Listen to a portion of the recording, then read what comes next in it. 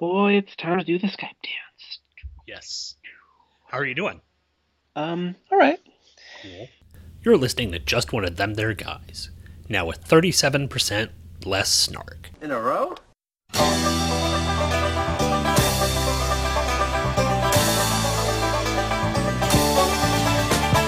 Eastbound and down, loaded up and trucking. Are we gonna do what they say can't be done? We've got a long way to go and a short time to get there. Hello and welcome to episode number 4 of Just One of Them There Guys, a US One podcast. This is the one and, unfortunately, only internet radio show covering the exploits of that bastion of generally unwarranted derision, the 1980s comic US One. Tonight we're going to be taking a look at issues 7 and 8 of this maxi series, which involves soliloquies from inanimate objects, mind control of people we aren't certain actually have a functioning brain, I'm looking at you, Retread, and the excessive violence and aggressive romance, and one of the best cliffhangers that we've had in the entire book. It's all turning out better than I could have expected, and to help me along with this slice of Americana Marvel style, I have the bear to my BJ, the snowman to my bandit, but thankfully not the retread to my U.S. Archer, Mr. Jay Ferguson, along for the ride. Hey Jay, how's it going? All right, thank you very much. I'm glad that you don't think I'm like retread. No. I mean, there's no one could be as annoying and aggravating as retread. He is the one thing that brings this comic down. Yeah. I really hope that there aren't people like that in real life. I would be very sad. If they're basing it off any real character, I pity the fact that character or that person exists, and that Al Milgram actually had to research that character to put him in the book. It'd be awful. Mm-hmm. But if you need a meteorologist. Yes, a meteorologist or a detective or a bouncer. Yes, he's your man. Mm-hmm. As I think the I won't say what it is, but the inanimate object that speaks in one of these issues, I believe, calls him jack of all trades and bad at all of them. Very apt description. But yeah, we're going to be taking a look at these two issues, and after we plug a couple of promos here for some podcasts that I love to listen to, and hopefully you will love to listen to as well, we'll get into our coverage of US 1 number 7 right after this.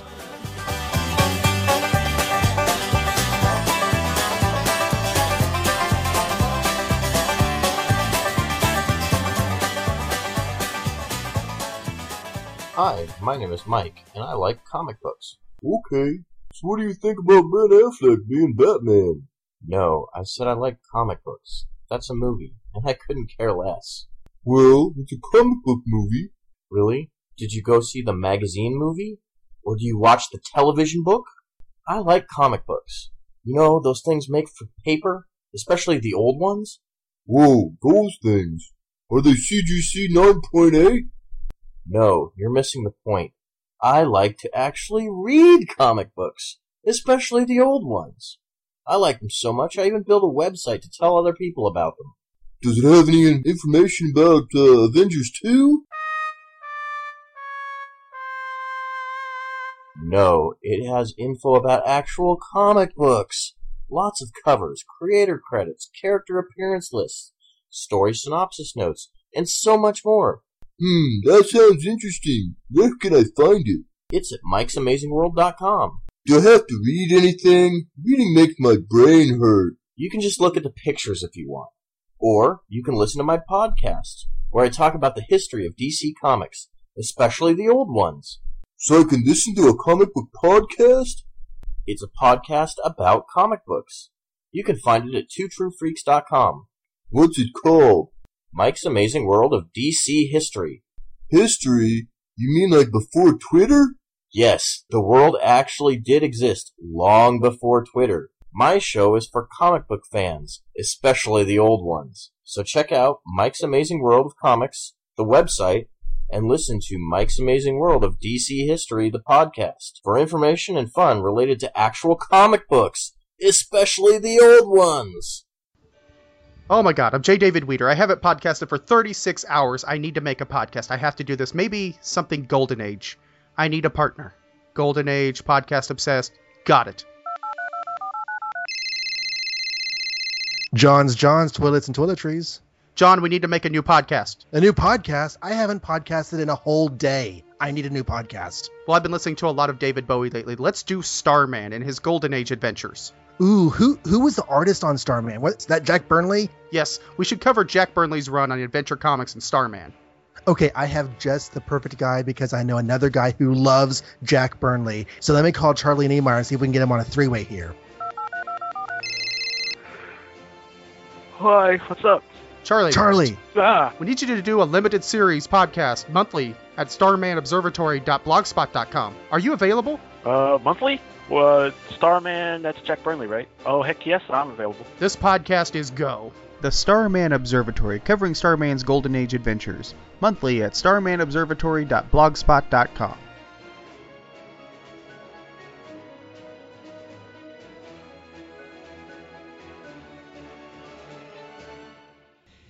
And we are back. And before we get to the coverage of US 1 number 7, I forgot we actually have a couple of emails from some readers. Wait. Sorry, Sean. Yes. So people listen to this? Surprisingly enough, there are people who actually listen to it. And one of the people who listens to it actually has his own podcast website. His name is Professor Allen. He hosts the Relatively Geeky podcast network, which includes Shortbox Showcase, Uncovering the Bronze Age, and one of my favorite shows, the Quarter Bin podcast, where Professor Allen takes a look at comic books that he's found for 25 cents or less and reviews them on the show. And he's had some really good comics so far. I think he did Rom Space Knight, he did a John Sable book, and he did a couple of Superman books. So that's actually fun. I'm thinking that I don't know whether he'll tread on our coattails, but I'm certain he could probably find a US 1 book somewhere in the Quarter Bin, unfortunately. But Professor Allen has an email that he wrote to us, and he says, Sean and Jay, a couple of things about... Hi, Professor Allen. A couple of things about just one of them, their guys, number 3. He says, 1, thanks for playing the Quarter Bin promo. Well, you're very welcome. He says, that's greatly appreciated. In episode 2 of the show, I returned the favor. Okay, well, thank you, Professor Allen. I appreciate that. Wait, what? There's a promo for this? I think he may have done it for the other show. Oh, I see. I haven't gotten around to making the US 1 promo. And the fact that we're, like 2/3 of the way through the book, it kind of makes little sense to actually write a promo to go, hey, come look at this. We're almost already done. So... but Professor Allen continues on saying, number 2, by coincidence, I was prepping the future episode of the Quarter Bin while I was listening to this episode and was shocked to hear you reviewing the exact same ads in the book that I was reading. Oh, cool. No spoilers, but episode 5 of the show will feature a Marvel comic from 1983. And he says, I agree, the subscription page was pretty boring, but the John Byrne Bullpen Bulletin page was terrific. I guess he's talking about that Bullpen Bulletin where it's got John Byrne at the art desk and all the not all, but a good majority of the Marvel characters are surrounding him, and he's drawn all of it. Yeah, that was beautiful. It was. The subscription page is better in these ones. Oh, yeah, we'll give you that. He finishes up saying, loving all your shows. Keep up the good work, Professor Allen. Thanks, Professor Allen. I appreciate you writing in. And like I said before, he's the host of the Relatively Geeky podcast networks. Go out there, give it a subscription. If you're on iTunes, drop him a review as well. That'd be cool. Mm-hmm. I have only listened to the first episodes of all of those shows, but they are all good. And yes, I absolutely agree. Mm-hmm. Good stuff out there. Professor Allen's doing some wonderful, and I like the father-daughter aspect that he has. That he's getting his daughter. Mm-hmm. So that's really fun. And they in a recent episode, I think a feedback episode, they actually kind of praised the US 1 podcast. So there's someone out there who's enjoying what we're doing. So there you go. I think you have the next email here, don't you? And this email is from Scott Davis. It says, Hi, Sean and Jay. Your dedication to this series about the blood-soaked, sweatband blonde trucker with a metal plate in his head is awesome. I read issues 3 to 6, and all I can say is it's probably the most bizarre series I've ever read. I agree. Issue 3 was a fun issue with U.S. trying to save the old man. Okay. I think Retread is a great addition to the series. I don't think Sean would agree, though. No. And I also do not agree, unfortunately. Sorry, Scott. And the Highwaymen reveal at the end was excellent. Again, well, I think you heard what we said on that episode, and I think that's really all that needs to be said. Issue 4 wasn't so good, though, with the U.S. racing Baron von Blimp with the cargo of chickens. The jokes were bad in this issue, and it started to bum me out. Issue 5 was off the wall with the off-panel mass chicken slaughter, and then the natural disaster maze, followed by a green alien that uses chicken parts for fuel. Yes. I can't believe I just wrote that sentence. Neither can we. We can't believe that actually made it into a comic book and made up a majority of it. So yeah. Mm-hmm. Issue 6 reveals that Wideload Annie is a beast. And I actually agree with Phil Legreed in this issue. What? I don't know what that means. Okay. Yeah, that seems... And Annie should have thought about prioritizing the mortgage payments instead of fitting out US's truck with fancy, expensive gadgets. You can't blame Legreed for those bad decisions. Well, and you're right, Scott. I will say that's true. But I think, as we'll see with the issues this week, there is a little bit more to Phil than just... He's kind of a jerk, and he wants to do. I mean, there's more stuff going on, and it may not be all Annie's fault. True. All right. Okay. Yes. Great job reviewing these issues, guys. Your episodes are very entertaining and have me laughing throughout. I was wondering if you guys have seen the movie Maximum Overdrive. I always think of this movie when I'm reading these issues. I haven't seen that movie. Have you? Yeah, it's actually based... I don't know whether it's based off a Richard Bachman book or a Stephen King book. I think it may be part of... I don't know whether it's part of different seasons, but I think it might be part of different seasons. I'm afraid you meant to say Night Shift. Good thing I'm here to catch your mistakes. I think it's one of the Stephen King anthology books, but it's essentially a meteorite passes close to Earth, and this came out... right around the time of Halley's Comet coming back to Earth. And everyone was kind of worried about, the comet's tail is going to pass through Earth and we're going to get showered by meteorite radiation and whatever. And what it did was it turned all the electronic gadgets into sentient beings or whatever. And it especially turned this one truck that had a green goblin head as the grill into sort of a murdering rampage machine. That sounds like a lot of fun. It was goofy fun. I think it starred either Charlie Sheen or Emilio Estevez. I can't remember right off the top of my head. And if I could only go check the internet but that's just you look the way you can tell the difference is if he's foaming at the mouth, it's Charlie Sheen.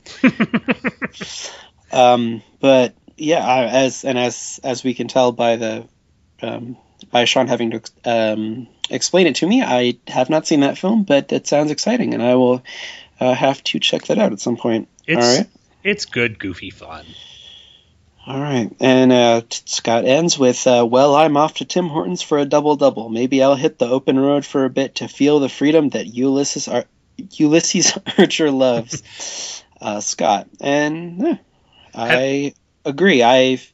That sounds like a... Now, do you have Tim Hortons up there in Washington? Because we don't have anything like Tim Hortons. I know that's predominantly a Canadian thing. It's a Canadian donut shop up there. Yeah, I've heard good things about it, but I've never had a Tim Hortons. Yeah, I have not either. They don't have them up here. I'm sure they do in BC, and it's not that far away. But I've never been either, and it's not as if I haven't been in Canada for a number of times, and I would have thought, I would have at some point, but never have.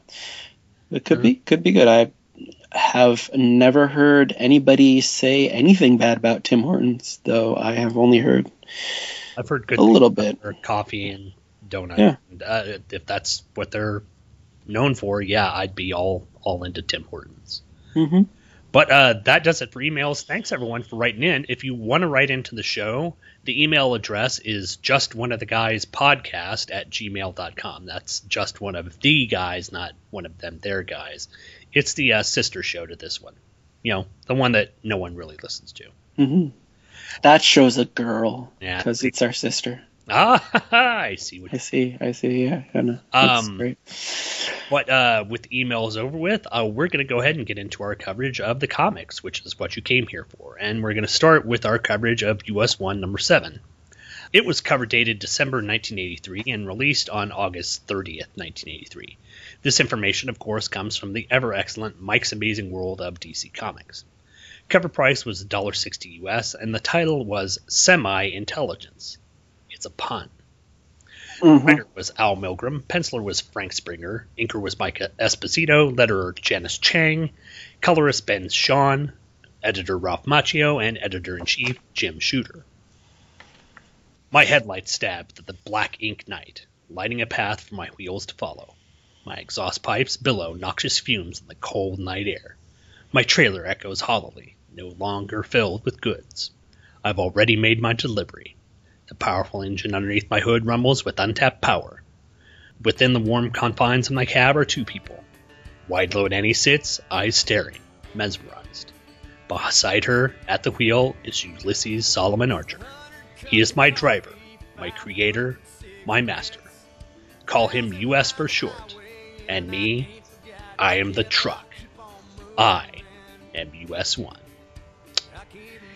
Yep, this is how this issue is going to go, narrated by the truck. So, strap in, folks. We get a couple of pages recapping the events of the past issue with US delivering the supplies to Peaceful Vista, and then the duo of Wide-Load Annie and US defeating Big Mike and Annie getting possessed by the Hypno Whip. We also get to see characters meeting at the shortstop and US giving money from his haul to Papa Wheelie to pay for their overdue mortgage. Papa is humbled, but Annie is still under Midnight's spell. US says the payment is the least he could do to make up for all his foster parents did for him while he searched for his brother and the elusive Highwayman. US asks if evil businessman Phil LeGreed still had it in for Annie, and as if on cue, LeGreed shows up and starts hurling invective. But rather than doing a Toby Keith level of putting a boot in his ass, Annie apologizes for her actions and pays LeGreed his money. Stunned by the lack of old lady ultraviolence, the group asks Annie if she's alright, which she replies with being tired from the trip. The family retires to the shortstop, which allows US 1 to monologue more about how he wished he could be a real boy and stuff like that, when the prerequisite fight breaks out. Someone is thrown through the window, and Papa and Retread sneak away like the cowards that they are. But unfortunately for them, their retreat outside leads them to the waiting Hypno Whip of Midnight. Mesmerized by the mob marauder, Midnight makes her minions march into the diner to bring out Annie and US. The brainwashed trio bring US out to Midnight, who plans on taking control of his mind after she's done lashing him for a while. US 1, quote-unquote, looks on, unable to help until US pulls out his remote control coin and prepares to activate the truck. However, a lash from Hypno Whip causes him to drop the coin, ending any hope that the truck will save him. But some kind of feedback from the Hypno Whip and US's CV Skull allows him to control the rig with the power of his brain.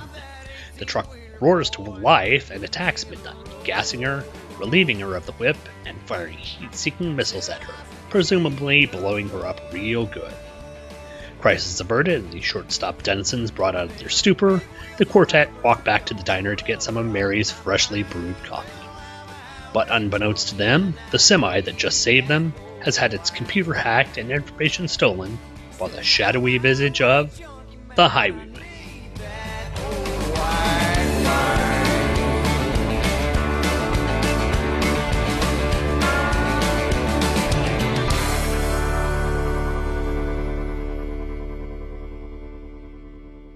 So, I'm scared already. So, what do you think about this one here, Jay? It's pretty good. It's pretty good. Definitely, we're seeing Milgrom hit his stride as a writer, and these. Even though I have a couple of problems with this issue, I would say that it is it and next issue for that matter are leaps and bounds above what we've seen so far, and what we've seen so far is not bad either. So that's true. I will say that, especially after those last couple of issues, especially the one with Big Mike, which really wasn't anything more than just some nice artwork, these are really good storytelling, despite the fact that it's kind of narrated by the truck and we're giving the truck personality. But if you overlook that minor little quibble in it, it's really a fun issue. I'm enjoying it a lot, and it actually gives me a lot of hope for the series turning out to be a pretty good series. Mm-hmm. You were talking about in the synopsis that, about the truck wanting to be a real boy and that kind of thing, and it is kind of, there's some cheesy parts, but I think honestly I was kind of moved by the last page. I mean, where the truck has to say that it's, oh, I helped save my best friend in the whole world, but also because I'm a machine and I can't do it, I had to give up information, and that's gonna hurt him in the future because and I kind of felt for the poor little Semi. I guess it's not really that little, but Well, yeah, anyway. It's interesting storytelling to sort of animate the truck and give it a personality, and since that, it is essentially an inanimate object that's run by computers, the fact it can't, if it does have this sort of sentience, it can feel general emotion, that it's actually going to be used against US probably in some future issue. Mm-hmm. And I think you can kind of read into, especially into the title, the semi-intelligence, that maybe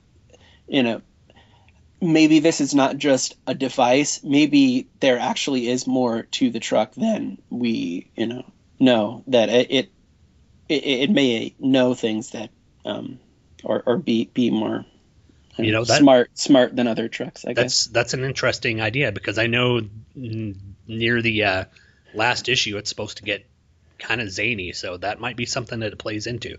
Again, I don't know about you, but I have not read ahead, and I've only read these 2 issues, so I'm only caught up to this. So whatever happens in the last issue, it's completely a mystery to me.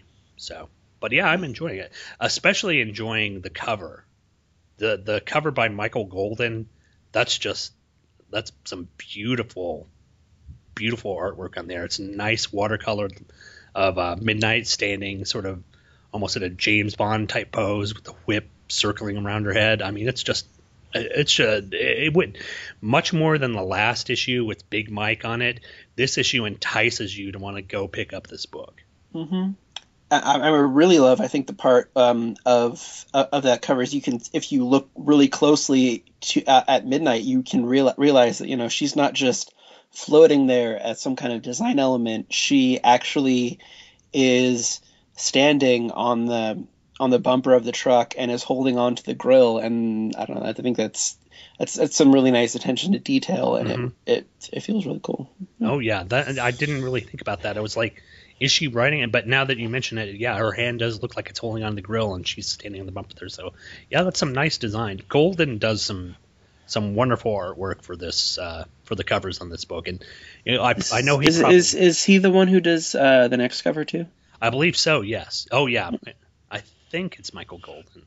I can do a check later, but yeah, it looks kind of like it. But yeah, the next cover is great as well. All right, so we want to go into page by page notes. Yeah, we'll go page by page. Again, they're not numbered, but I guess the first page with all the narration, which I basically just copied and pasted from the book. I know Milgremer's trying to be artsy here, but I don't know. It didn't really work for me. It seemed kind of cheesy. I think there was a better way that they could have brought forth the idea that the truck might have a sentience of its own, but it was just sort of flowery exposition that just didn't really work all that well for me. I don't know. I kind of liked that first page, the way, I don't know, it's the way that it all flows together, and it's very melodramatic, but so what? It's a comic about a truck and a dude with a metal plate in its head. It doesn't have to be super serious, I would say. I mean, the thing I would say is that that first splash page is, I'm just kind of like, eh, like it's Yeah. pretty lame to me. I mean, it's a good drawing of the truck, and there's a little bit of stuff in the background, but it's kind of flat, and there's just it almost seems a little bit like padding. Well, the one thing that I will say about Springer's artwork in the book, it is, like I said, it does follow the Marvel style, and his characters look very good. But you mentioned the backgrounds. A lot of things that deter from me enjoying the book a little bit more, well, not enjoying the book, but some of the things that take me out of the book are the lack of backgrounds in some of the panels. I think maybe Springer was kind of rushing things, so a lot of the panels in here are just plain white backgrounds, and they just don't really work very well for me. Yeah, I mean, I think Springer, as from what I've seen him in this and in other work, he does seem like he's a very good artist, but he seems to be kind of always pushing himself like a little bit too far, a little bit farther than he should be, and like there's definitely the spots where you can see, oh, this panel was rushed, and if he'd had more time, this face wouldn't look so weird, or there would be a more of a background and that kind of thing. Like there's definitely a lot of like faces kind of going like not looking the same from panel to panel. And I agree. But yeah, so I guess second page is the splash. I guess we're on I was going to move on page 3. The only thing that I had to mention on page 3 is I think the dialogue from Wide Load Annie works best if you kind of read it in a Shatner, almost Star Trek pausing thing. I think it works. Sure, U.S., I'm fine. I am just tired from the fight that we had with Iron Mike and his bikers. I think it works better. But maybe that's just me thinking that everything would be enhanced if people talk like Shatner.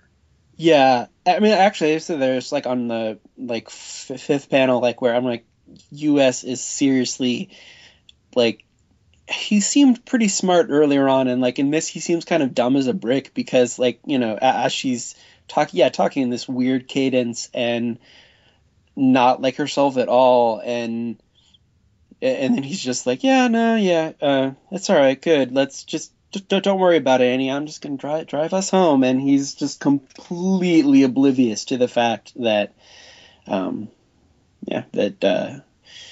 nothing's going on. Mm-hmm. Moving on to page 4, this is one of the examples where I think Springer's artwork, or at least his sort of lack of artwork, kind of fails in the book, because we get this really nice page splash from the cab of US-1 showing all the major players in the book. Well, except for Wide Loud Annie, who I guess is still in the cab. But you've got... she's been, in all the other pages up till now, so, it's not so bad. But it's just the white... stark whiteness of the background that just kind of, I don't know whether it gives it an ethereal quality or it gives it a sort of lazy quality, but everyone else on the panel looks good, especially US and the two girls, Mary and Taryn. They look awesome, and it's a nice way to kind of, if this is the first book that you picked up, it's a nice way to kind of get you caught up on who the characters are and what their motivations are.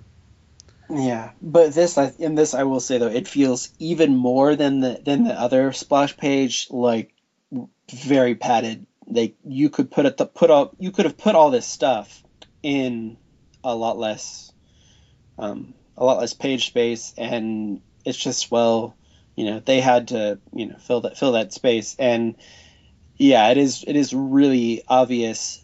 This did not need to be a splash page, and it shows, and mm-hmm.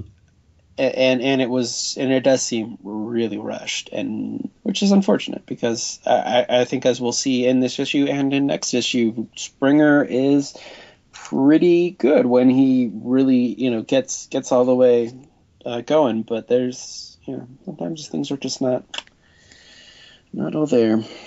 Yeah, but moving to the next page, the artwork takes a turn up, because it looks like Springer has had a lot more time to work on the panels, because on this 5th page, the panels are filled with characters and it's filled with background. The artwork looks a lot better, except for the 5th panel on this page after US hands Papa Wheelie the money.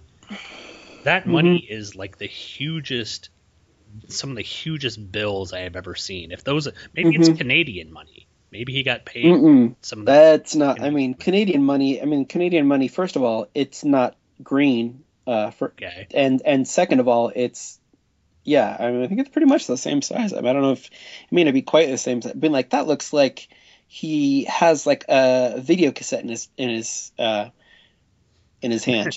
For our younger listeners, if there are any, that's what that's what we did in the olden times. They were made of rocks. We put them in VCRs and we played them, and they had images on them. They were wonderful. Netflix, there were video. This even looks like it might be one of those clamshell cases that held the video cassettes, which were even bigger than the video cassettes themselves. So, yeah, that's kind of off there. Do you have anything on that page, the next one? I don't know. I guess the only thing is that they keep using the guy's name is Jobber, and I don't know if you're at all familiar with professional wrestling, but that is also a term for basically the guy that they send out to get beaten up. Okay. Basically the guy who gets beat up so that the other wrestler looks good. So it's not. I don't know. Yes, I'm sure Al Milgrom had no idea what that meant, and it's one of those things I was like, oh, that's kind of weird, things popping up. But it's not a horrible thing. It's not just a thing that I noticed.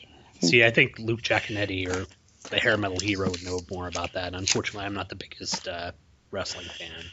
No, not well. I'm not either, but there's stuff that I like, and that is what I see, and then the rest of it I'm just kind of like, eh. I don't have anything until page 7 where Phil LeGreed shows up, and I think that's basically that page is it's essentially cementing LeGreed as a complete another jerk. I mean, not only is he yelling at the denizens of the shortstop, and he even in the third panel says, "Apologize, you horrid, unkempt, fat excuse for a woman."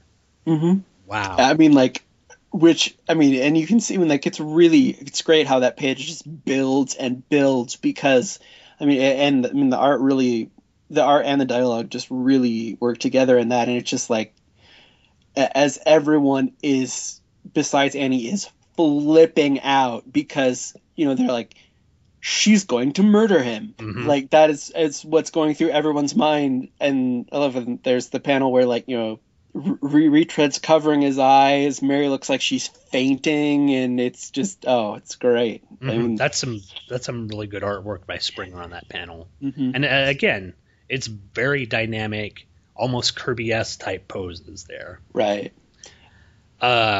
Of course, they don't realize that anything's wrong with Wide Load Annie, and they just let her go along. So whatever. Well, I think at this point, once she does do that, they're like, something's wrong. But I think they definitely have no clue what's going on. When she says, "Oh, I'm just tired," they go with it, and I think it's interesting that Papa Wheelie is the only one, and this is where I actually don't hate him so much. Is that he actually is the one guy who's like, I know that it's not like you to take this much crap without going out and belting somebody. So he really, he knows something is wrong. Something is very wrong, but he's still worried, and and that is where I can relate to him, and I can not hate him as much as I have in earlier issues. It was like, oh yeah, no, he actually really cares about her, and he's worried about what's going on, because apparently unlike the rest of these numbskulls, he knows this is not right. Yes. He's known her for a very long time apparently, and he's like, this is not the person that I've known for this. Something's wrong. Oh yeah. I'm moving on to the page where the guys get thrown out of the window. I found it amusing, just a little sort of Easter egg, well, sort of pun intended, that the at the Shortstop Diner, the featured special is the omelet a la Milgram. So Al Milgram again putting his name in there as the. Oh, and I saw the Milgram part, but I didn't even think about a la Milgram. Yeah. It's like, oh, maybe that's what I was short for. Probably not, though. Could be. And then, of course, all that money that US won, or not, well, that US, gained. I guess there isn't one in next issue, I don't think, but it just sort of seemed like they're sort of required to at this point because there's been so many. But like, it's nice that they're like, oh, there's a bar fight again, but like it's only 2 panels, or 3 panels, I guess. But it's it doesn't feel. Yeah, and it looks like this time not only are they losing 1 window, but they're losing 2, because if you look on that next page where Retread and Papa Wheelie are running away, there's another person being thrown out the window. So, man, the people who had window replacement services, they must just love coming out to the Shortstop. I mean, they're probably one of their biggest customers. But yeah, and I think I've said this last episode that maybe that's why they don't, why they're so behind on their mortgage payments, because they have to replace a window every day, at least one, sometimes more.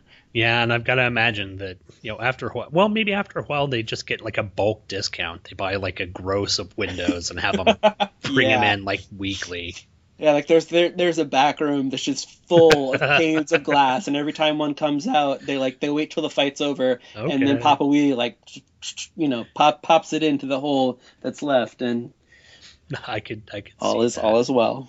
On that same page where Papa Wheelie and Retread are being the cowards that they are, we get a kind of weird, awkward panel where Papa Wheelie is referring to US 1, the truck, as a girl. Yes. And US 1 says, I'm not a girl. And then he says, oh, what the heck? If Papa likes to think of me as a female, I guess I can live with that. I'm secure in my identity. Which is just... I know. I was like, this is one of those things that was like, I mean, not that it's... I can't believe that they got that into like a Comics Code approved. I mean, I guess they're just like, oh, it's just a silly thing, but because it's a truck that's saying this, but at the same time, it's like oh, it's Milgram getting a little.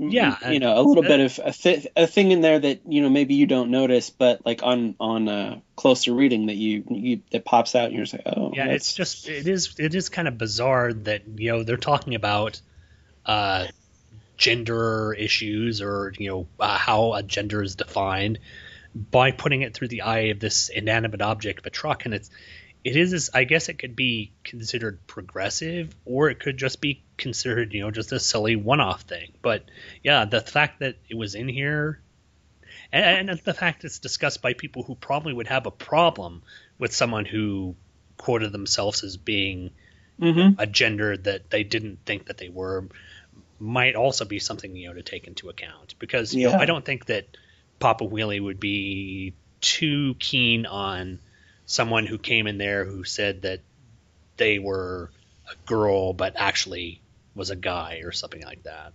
But that's getting far too political for this than this book actually needs to be. Yeah, well, that's fun. You gotta get a little bit of liberalism in there, I guess. Well, and not that there's been any type of liberalism in any comic books ever, or I know there's certain conservatives in books as well, but I like it when my books subtly hint at politics but don't like outright state them and smash you in the face with them, because that's when it just gets difficult to read them. Yeah, because I think that's nice when you can appreciate that as a reader, but if that completely flies by you, that's fine, and it doesn't need to be a thing if you don't want it to be, which I think is maybe a better way to do things. But who knows? Moving on to the next page, we get Midnight coming in with her Hypno Whip and controlling the minds of Papa Wheelie and Retread, which, I don't think, this is actually really a test for her mettle. I mean, this isn't like conquering Iron Man or overthrowing Thor or really all that much. It's Papa Wheelie and Retread. I mean, you're not taking down the big guns of the Marvel universe here, unfortunately. Yeah. There's some weird stuff going on the page, though. I was like, I mean, I do like when she's like, "Ha! You have felt the stroke of midnight," which I know that tickled me. Like, that's not nearly as bad as some of the puns that we've seen before, and it kind of, I laughed a little bit at it. But there's weird then, like, Papa Wheelie's like, "My head, it feels all numb, like the last time I ate Chinese food." If your head feels numb after you eat Chinese food, it's either there's something that has nothing to do with the Chinese food, or you should stop going to that restaurant because there's something bad in that food. Maybe he was eating. I've never had food poisoning where my head felt numb. Maybe he's eating some of that fugu or whatever. Is that the one that paralyzes you? Maybe that was it. Yeah, that's Japanese though. Oh, okay. But, there you go. Well, yeah. You've got to take it. That's true. That's true. He has may no not clue. make the distinction. So there you go. I don't think he would though, because I think it's really expensive. I'm not sure, but I mean, I'm assuming okay. Because I mean, you have to like 19 steps or whatever to prepare it so that you don't have poison in your fish. So okay. I imagine that it probably is expensive. I've never had it, so I don't know, but it seems like something that would be pricey, especially since sushi itself tends to be. Moving on to page 12. The page I really like the shading, the inking on this. It gives it a nice sort of, it gives it a nice silhouetted feeling. And we don't usually give credit to the inker on here. I'm trying to remember who the inker is here. It's Mike Esposito. Mike Esposito. Yeah, he's I don't know if he's done all of the ones with Springer, but I think he's done most of them. I think might have come in at about like the first Frank Springer issue, and like it was inked by himself or by somebody else, and it wasn't as good. Yeah, but this really looks good on here, and I don't have after that. I really don't have any notes till page 14, which is after the center splash or the center ad. All I've got is that Midnight is pretty good with that whip. Because I was a kid in the 1980s and Indiana Jones is all the big thing, I always wanted to be Indiana Jones, and I got myself a whip and tried to practice with it. And I can tell you it is difficult to hit anything with a whip. And the fact that Midnight is riding a motorcycle and whipping at US-1 and hitting him with this whip while Retread and Papa Wheelie hold him is a testament to how effective she is with it. So. Oh yeah, I mean, it's hard to hit anything when you're on a moving vehicle, even with something that's much easier to use than a whip. I don't know what's going on with that whip, because I mean, it's really, I can't tell what's going. It's because it's. Well, it seems to be varying in length from panel to panel. I don't know. I guess you might be able to. No prize that away by saying that the little tendrils or whatever there allow it to extend out and extend back in. But yeah, its length seems to vary from panel to panel depending upon what it needs to do. And I mean, like, it looks like a cross between like some kind of Kirby tech and like Todd McFarlane Spider-Man webbing, kind of. And it's just weird looking. Like, and I'm like, I can't tell, what is this thing made of? I can't. Is it metal maybe? But then if it's metal, it's. I mean, I guess if there's some cables that would be that flexible, but it seems awfully flexible. Yeah, it is. It's a hypno whip. That's true. Put up to that. I really didn't have any more until US-1 starts up, and I guess the whole feedback thing between the hypno whip, the coin, and US-1's skull-plated head or metal-plated skull. It all seems like it's very convenient. But it allows US-1 to better communicate with the truck, and I'm wondering if this might actually play out further along in the story, where it allows the truck actually to communicate with US-1, because now he's got that whole mental link where he can activate the truck with, his CB skull rather than with using the coin. So maybe that was a way to get around that whole thing. Mm-hmm. And I will say, just overall, I mean, these pages of the fight with Midnight are just, there's some really, really nice visual storytelling going on. Like there's just like in the earlier pages with Wide Load Annie and stuff. Like it feels very I mean, like the tension keeps ratcheting up, and you're like, oh no, what's gonna happen? And then it's like, oh,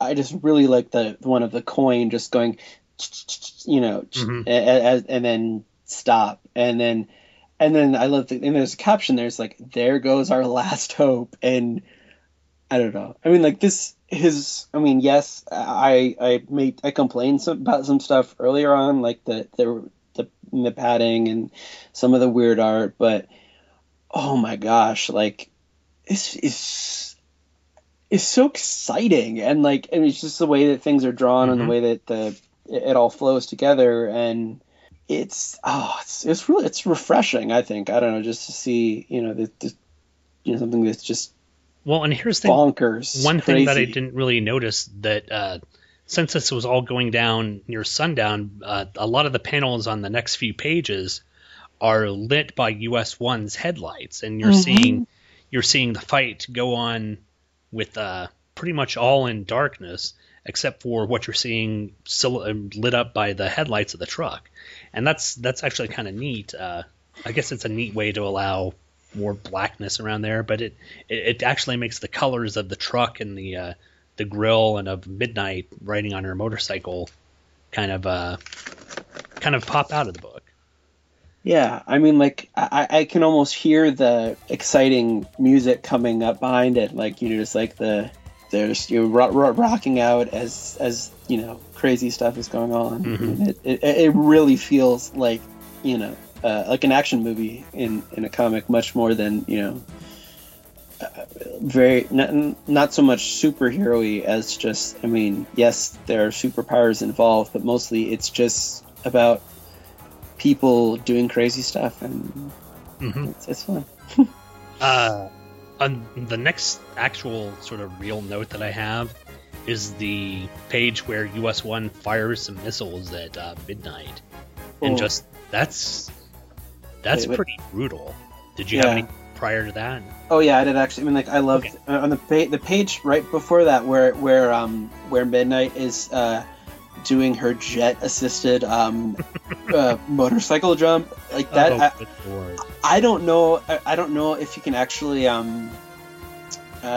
jump that high even with jets, but it looks awesome, and it is I mean, even though there isn't a background in it, like it feels very connected, and like I love the perspective. You can see her just blowing into the foreground, and then the truck in the back, and then there's little tiny Papa Wheelie and Retread on the and US on the ground. It's pretty exciting. But the other one. There's no ramp there, so you got to think maybe it's she's got one of those motorcycles from Megaforce, Could be. Yeah. Didn't that come out on DVDs? I think it may have came out recently. I know Tom Panarese is a big fan of it, so I believe he's a big fan. Deeds, not words. Yes. Of course, yeah. Then on that next page, like I said, US-1 launches a couple of missiles, which we knew he had because he fired them in that issue with Baron von Blimp. But he fires them at Midnight and supposedly blows her up, and then I think, I don't know if it's in this issue or the next issue that they go and find out. Yeah, it's the next issue that they go and find out what happened. But yeah. It pretty much looks like she was blown into tiny, tiny pieces. Like, it's kind of scary. And this is kind of a thing that I'm like, I did not expect to see that in a superhero comic. But I can totally see a lot of the times where you get, the villain accidentally falls and breaks their neck, or gets impaled on something, or just falls down a hole. But to actually have the basically the hero of it just start launching missiles and blow the bad guy up is kind of wow. I mean, it's pretty nuts, and I think you can kind of see in that U.S. is not a guy who screws around. I mean, not. Next page, we get them recovering the Hypno Whip. So they've got that, and US 1 is kind of befuddled by how it works and everything, but he's able to release Wide Load Annie and Retread and Papa Wheelie from the effects of it, which I guess is nice, except that I think he could have basically done nothing, and I think Retread would have been in the same stone out of his gourd. I know, because what he says when he's supposedly coming to, and he says, I feel dizzy, wasted. Yeah. Like you are every day, Retread. Yes. That essentially there was just not much of a difference between him being his normal self and him being, controlled by the Hypno Whip. So there you go. And also, like, it also seems like really dangerous what US is doing. I mean, like, especially when we see what happens next issue, that like he's just flipping random switches. He has no idea what this will do. He's only seen the mind control thing, but for all he knows, like, all sorts of horrible things could happen when he flips these switches. So, I mean, that's brave or stupid, I guess, to do something like that. I'd put my money on the latter myself. But the last page, we get another great cliffhanger. Well, we get a really good cliffhanger ending with the Highwayman having control, or at least not control, or at least access to the computer banks of US 1. So it's building on something here that it really wasn't prior to this. So I really enjoyed this. Despite the kind of goofiness of the truck narrating a lot of the book. It's kind of funny too at the end because it's like I mean the truck is still narrating and then the Highwayman responds is like, but you had no choice. I tapped into a circuit about it, and he starts villain monologuing apparently at the truck, which is kind of amusing to me. But but if you don't have any other notes for this, let's go ahead and take a look at some of the ads in here. Yeah. Absolutely. Front and side cover was Burger Time. I know we covered that last time. I think we've covered that. I mean, like, I think that's been. I don't know if it was the past first one, but there's been quite a few of Burger Time ads. The ABC Saturday morning. Saturday morning, yeah. Scooby Doo, Little Rascals, Really Rich, Munchie Cheese was the new one. Yeah. At Pac-Man, Rubik the Amazing Cube. Oh, that was awful. Yeah, awful. And see, but I think we were talking about Scooby-Doo earlier, but that, or actually I don't know if that was on air, but I mean that I think it's very telling to see the lows to which Scooby-Doo had sank. That there's an illustration of Rubik the Amazing Cube.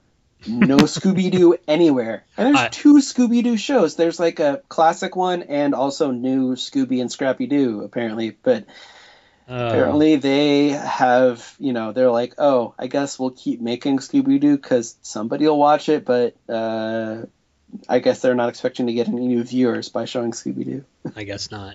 Maybe they get all the new viewers from watching the Menudo shorts. Ooh. I know. That's great. I love that. I mean, I wonder which version was this? Because I don't know. Now, am I wrong to think that Ricky Martin was a member of Menudo, or am I just off my rocker? Because I knew that some popular, Latin singer was a member of Menudo, and I can't remember who it was. I think it might have been, but I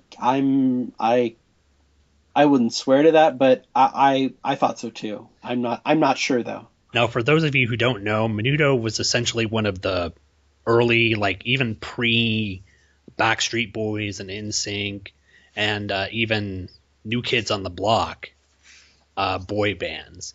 And it was mostly, I'm pretty certain it was mostly, it was all Hispanic or Mexican, or at least I won't say Mexicans because some might have been Central American or South American members of the band in the singing group. And menudo, I think, is actually a Mexican dish, which is it's a stew based off. It's got vegetables and stuff, but I think the main ingredient is tripe or intestines. I think, if I'm it's correct. tripe. Okay, yeah. So yeah, menudo.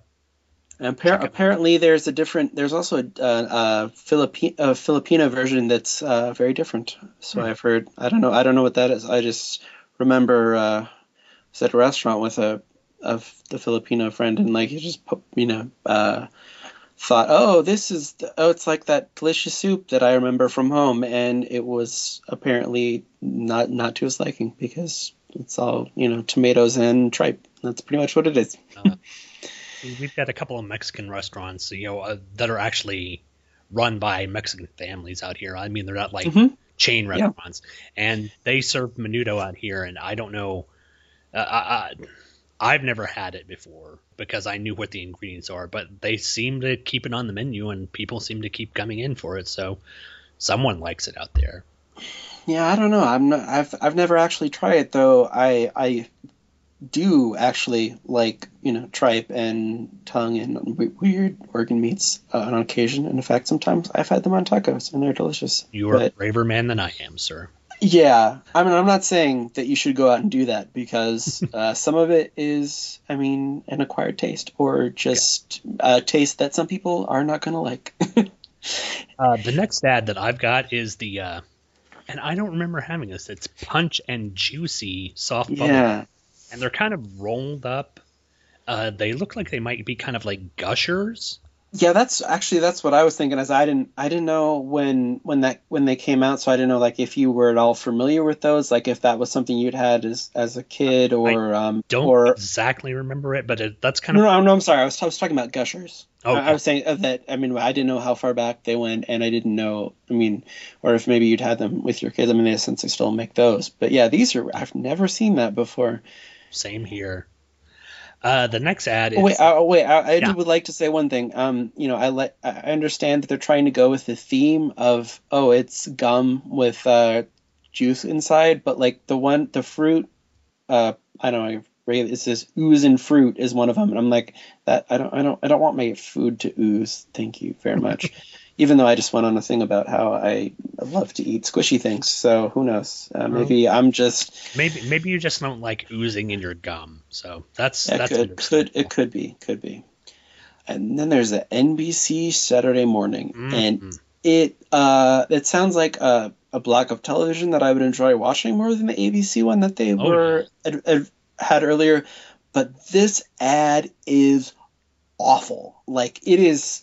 I mean, like the images are not necessarily bad, but this is clearly, pasted up in like, 10, 20 minutes. Like, it seems like every single image that they have is has like a different resolution, and it doesn't hold together at all. And it just, it looks like a mess. Like there's this great Mr. T drawing but it's, it's all kind of fuzzy at the edges, and then and it's huge, and then you see there's like little ones of like Thunder the Barbarian and Spider-Man and his amazing friends, and there's just so much more detail and like clearly this is something that somebody just let's take the clip art we have of these things and just stick it all together. It's just such a mess. Mm-hmm. Well, I will admit, yeah, it is kind of a mess, but the artwork itself, the individual artwork is really nice. I especially like the Thundar the Barbarian, which is... Well, yeah, because it's Jack Kirby, so... Well, it's very Kirby-like, but I think...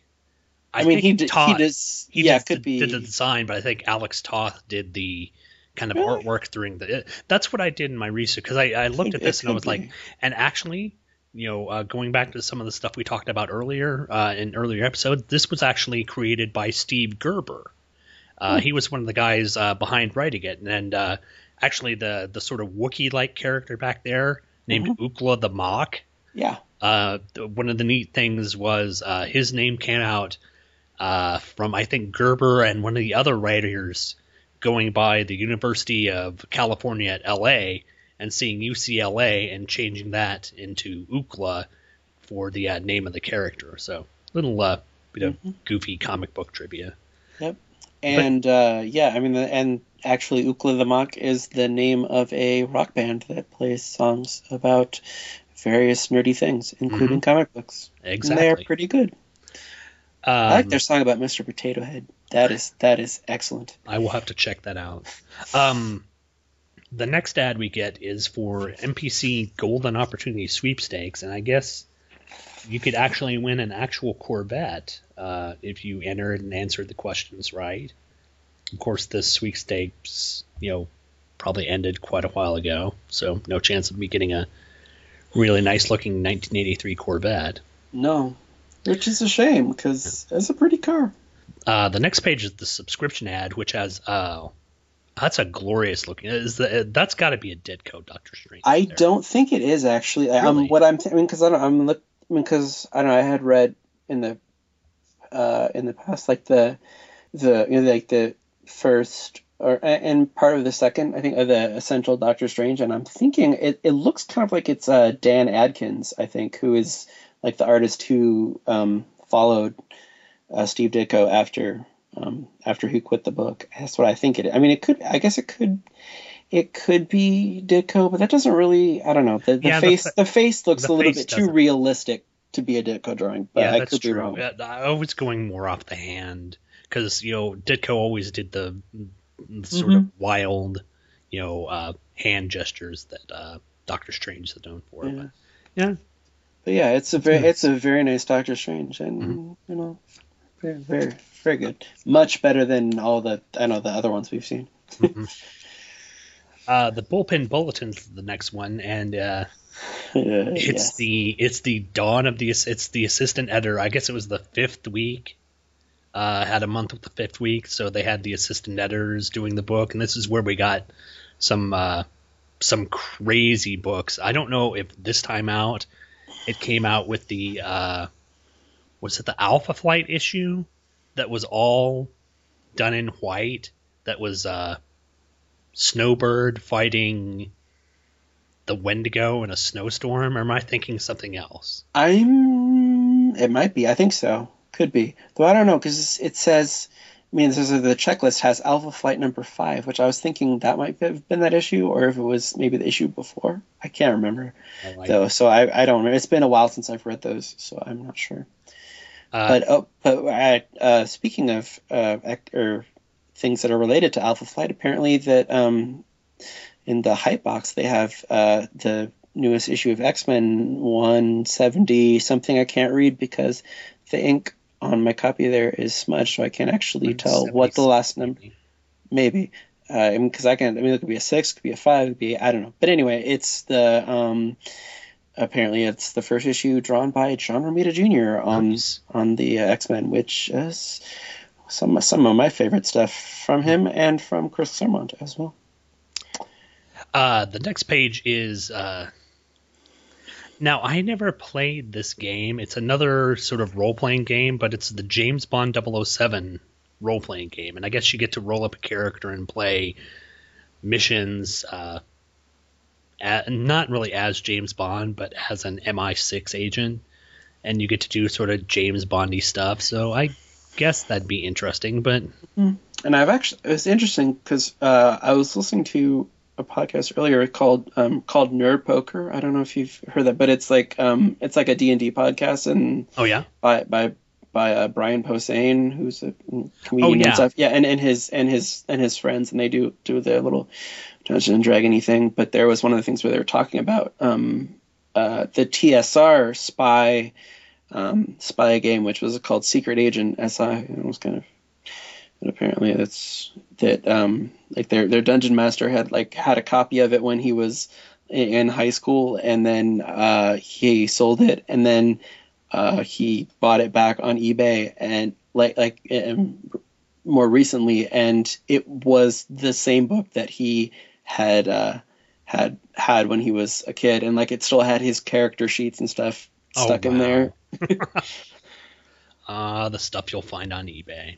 Yeah. Though I will have to say some, nasty things about this ad though, because there's some tweaky weirdness. Like there's, because like the James Bond or the male figure, and like his arm seems to be disappearing on the right side. Like it looks like he's got something.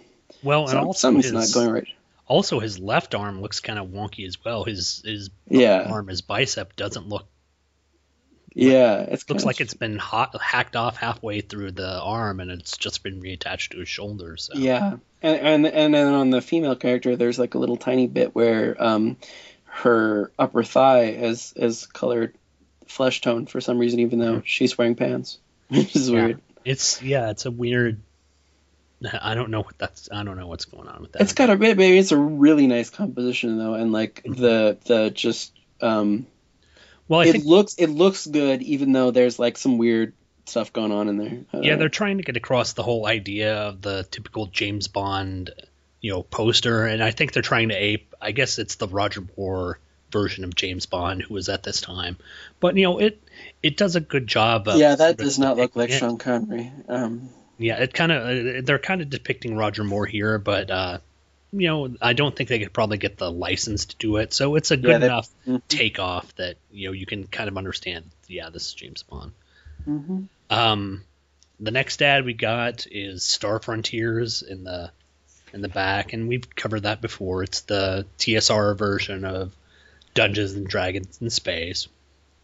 And then in back inside cover, we've got Kool-Aid Man, the video game for the Intellivision in 2600, and I can tell you, just looking at the little screenshots they've got at the bottom, which are dinky, the Intellivision one looks a heck of a lot more enjoyable.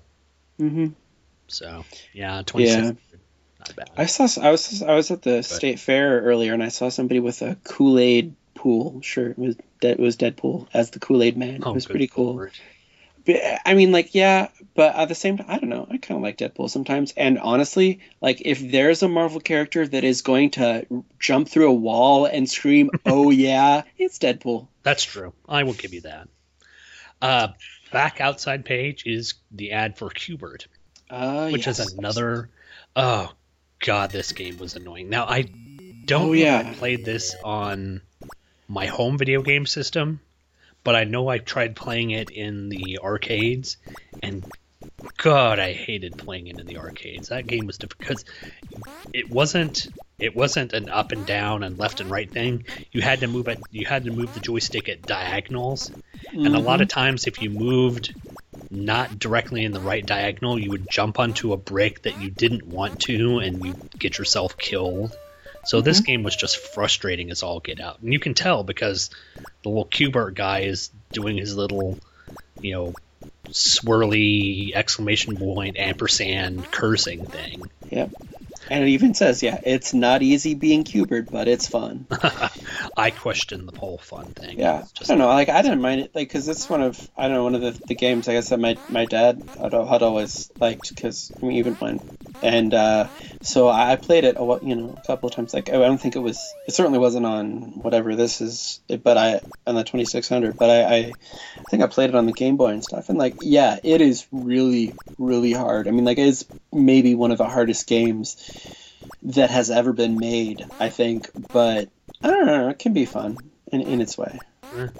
I'll agree to disagree with you, sir. I thought it was hard as heck, and I could not, I did not want to plug quarters into it. And God, no, yeah, no, I wouldn't play that at an arcade because like that's just throwing away money. That's insane. But I mean, no, like on your home video game system, not so bad. That might not be too bad.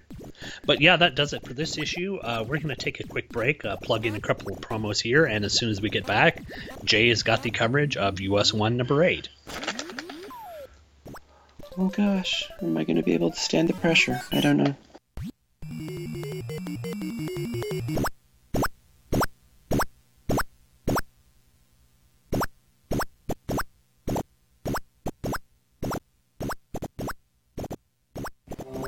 It was the dawn of the third age of comics, 15 years after the rise of the Comics Code Authority. The Bronze Age was a dream given form. Its goal? to portray superheroes in a way that was socially relevant by tackling real-world issues. It's a catch-all, a place to explore monsters, demons, gunslingers, gods, and superheroes alike. Writers and artists wrapped in house styles of sophisticated realism, creating the stuff of legends. There is no assurance of quality, but it's our last best hope for comic books. This is a retrospective of the true Golden Age. The year is 1970. The name of the podcast, Uncovering the Bronze Age. Tune into our feed for regular content at relativelygeekypodcast.blogspot.com. Also home to the Quarter Bin Podcast and the Short Box Showcase.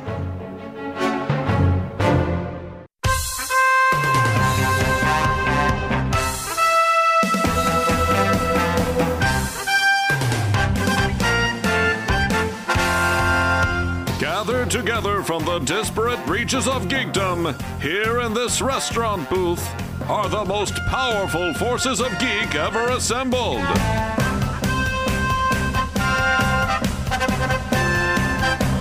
Ryan, the Toy Geek. Scott, the award-winning radio host. Jeff, Scott's minion. And Ron, just Ron. Dedicated to truth, justice, and geek for all mankind. It's Dinner for Geeks. Dinner for Geeks proudly crusades at twotruefreaks.com. And we're back. And here we are with the synopsis of issue number 8 of US 1. I unfortunately did not do the research that Sean did, so I don't actually know when this came out, but it has a February cover date from 1983, and the title of the story is Heart Breaks, and breaks is obviously the correlated term. It is written by Al Milgrom, drawn by Frank Springer, inked by Mike Esposito, lettered by Janice Chang, colored by George Roussos, and edited by Ralph Macchio and editor-in-chief Jim Shooter. We begin this issue with US putting the truck through its paces, chasing around Papa and Retread for some reason. Unfortunately, he doesn't run them over. Aww. I know. With their fun over, the three men go back to the shortstop to talk with Mary and Annie about the situation there, mostly as a device to give us some flashback about the shortstop's financial troubles and the accident Midnight suffered last issue that left a smoldering wreck, but no body. US starts to investigate her Hypno Whip, the only thing that's left. Then Terran enters looking really beat up, almost as if she had been the victim of a motorcycle accident like the one they reminded us about 2 pages ago. Annie and US worry over her, but Mary flips out, not because this suggests that Terran might be Midnight, but because she's jealous. She really is a Stan Lee brand Marvel girlfriend. Terran reacts as she always does when Mary's being a pain. She makes out with US and drops some sick burns on Mary as she walks out. US has a heart-to-heart with Annie about how much he likes both the girls, but he is really frustrated by Mary's weakness and Terran's, frankly, insanity. Terran breaks into the conversation and starts asking for some tender lovin' to soothe her injuries. Mary busts in on some more making out and reveals a Midnight costume that she claims to have found in Terran's trunk. Everyone now believes that Terran is Midnight despite her pleas to the contrary. And we cut to a meeting of Stephen Fry, the Vulture, and our old friend Phil LeGreed, love child of Norman Osborn and Al Capone. They are plotting to get a hold of the shortstop to sell it to a condo developer, and another plan to cause the owners to miss their payment is in the works. and they want to do that because if they can, foreclosure will be inevitable. Back at the stop, everyone is flipping out at Taryn being Midnight, and she proceeds to confirm their suspicions by grabbing the Hypno Whip and engaging in some Fighty McFightenstein, copyright Andrew David, that includes her drop-kicking Mary. Strangely, she doesn't use the Hypno Whip's mind control power. Deciding she'd rather go be awesome somewhere else, Taryn breaks a window and jumps into the parking lot. She takes down a passing motorcyclist with the whip and mounts the still-running bike, riding off into the sunset, seeming more Midnight-like than ever. US wants to trail Taryn with the truck, but he has no remote control as the silver dollar was busted last issue. But then he begins to discover his truckopathic powers. Copyright War Rocket Ajax and Brian Clevenger sometime, I don't know. As the truck moves by his mind's action, this is viewed with interest by the Highwaymen and a mysterious other figure.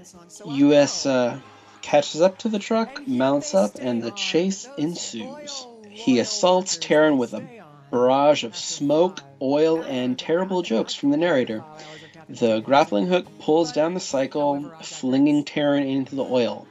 Annie and the boys surround her, spewing all the circumstantial evidence they've collected. They pile on her, and she pulls out the Hypno Whip one last time and gets tackled by all of them. She pushes a button on the whip, and it ignites the gasoline, throwing her attackers away in a burst of Kirby crackle. When the smoke clears, Taryn is lying lifeless without a pulse.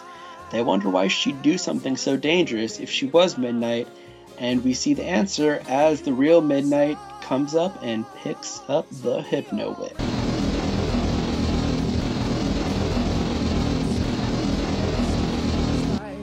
One that he loves. Okay, one without the band. 18 wheels and a dozen roses. 10 more miles on his 4-day run. A few more songs from the all-night radio. Then he'll spend the rest of his life with the one that he loves. Awesome, awesome, awesome! Thank you! And that is issue 8 of US 1. Yeah. Wow. And, you know, like I said before, these comics have been kind of gotten a bad rap over the time. And I think it's just because the general concept was sort of tossed off as being goofy or out of date at the time. But there's actually some really good cliffhangers in here and some really good action and some really enjoyable writing. Despite some of the puns that we have during the fight sequence, I like it. And the cliffhanger ending here, I don't think you could ask for better. Yeah. I mean, this, I think, I don't know how to feel about this because on the one hand, I'm like, I told you so, and that Midnight is totally not Taryn, which I was absolutely right about.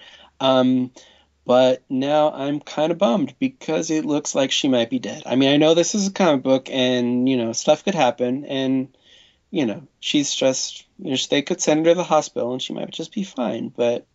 Well, she's proven to be pretty tough. And if it were actually her who got injured, and because you see in those panels, she was pretty beaten up. So yeah, I mean, like, I think the thing, it really kind of builds your sympathy for Taryn, even if you're not sure whether she's Midnight or not, because like the injuries that she has look really bad, and they kind of, it almost suggests like an abused wife or something. And like there's especially like on the very last, you know, like as they're about to jump on her, and then there's just a panel of her face, and you can just see the whole eye is just swollen up, closed, and it's kind of, I mean, it's not super graphic, but it's just like really upsetting, and you're kind of, you feel for her. She's like, I mean, yes, she's strong-willed and she's, very much her own woman, but at the same time, she's been in some horrible accident. She's beaten to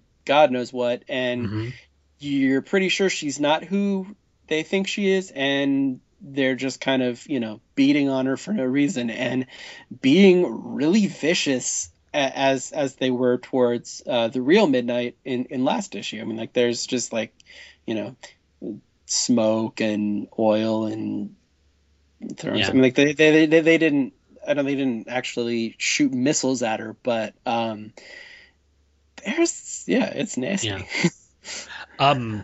Starting off with notes, again, I want to talk about the cover. This is perhaps one of the best ones. Mm-hmm. I think, up to this point, I would say I think this is the best. I mean, and it's not just because the Golden really draws the women in the book just really well, and I think he captures kind of the essence of them in their poses. We've got Taryn, kind of turned around, showing her backside, looking all, well, looking very strong. And then we've got Mary in the maid outfit or in the waitress outfit, looking very pure, and then Midnight in the background. It's all really just a great composition. And we've got the image of US-1 moving to the right at the bottom, and the image of the Highwayman kind of. Yeah, that I think is one of the really great bits about it, is that Highwayman image in the back, because I didn't even notice that until I was going back again to do notes, and I was like, oh my gosh, that's. It's such a cool thing, and no offense to Springer, but I think the one thing that did kind of throughout the book is like when you see the Highwayman, like, he doesn't really look all that scary, and like the dude on this cover is kind of terrifying. He looks like some like demon Dracula, God knows what, and it's really creepy. Yeah. One of the things I'm noticing here is that the page is kind of broken up by the tailpipes of US-1 into two halves, and we've got Taryn and the Highwayman on the left side of the cover, and Mary and Midnight on the other half.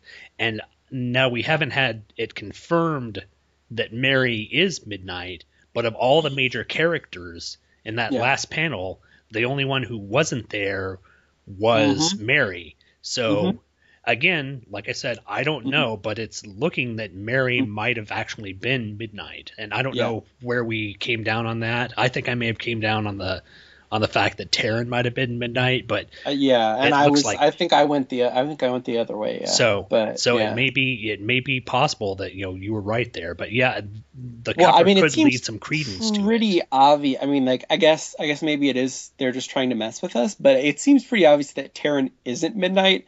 Whether Mary is or not, I think that's yet to be said. Though it certainly seems like it. Yeah. But then it seemed like Taryn was Midnight the whole issue until there's weird stuff and things that you can piece back together going back over, and you're like, oh yeah, no, clearly she's not, because she doesn't know how to use this. Doesn't know how to use the whip and stuff.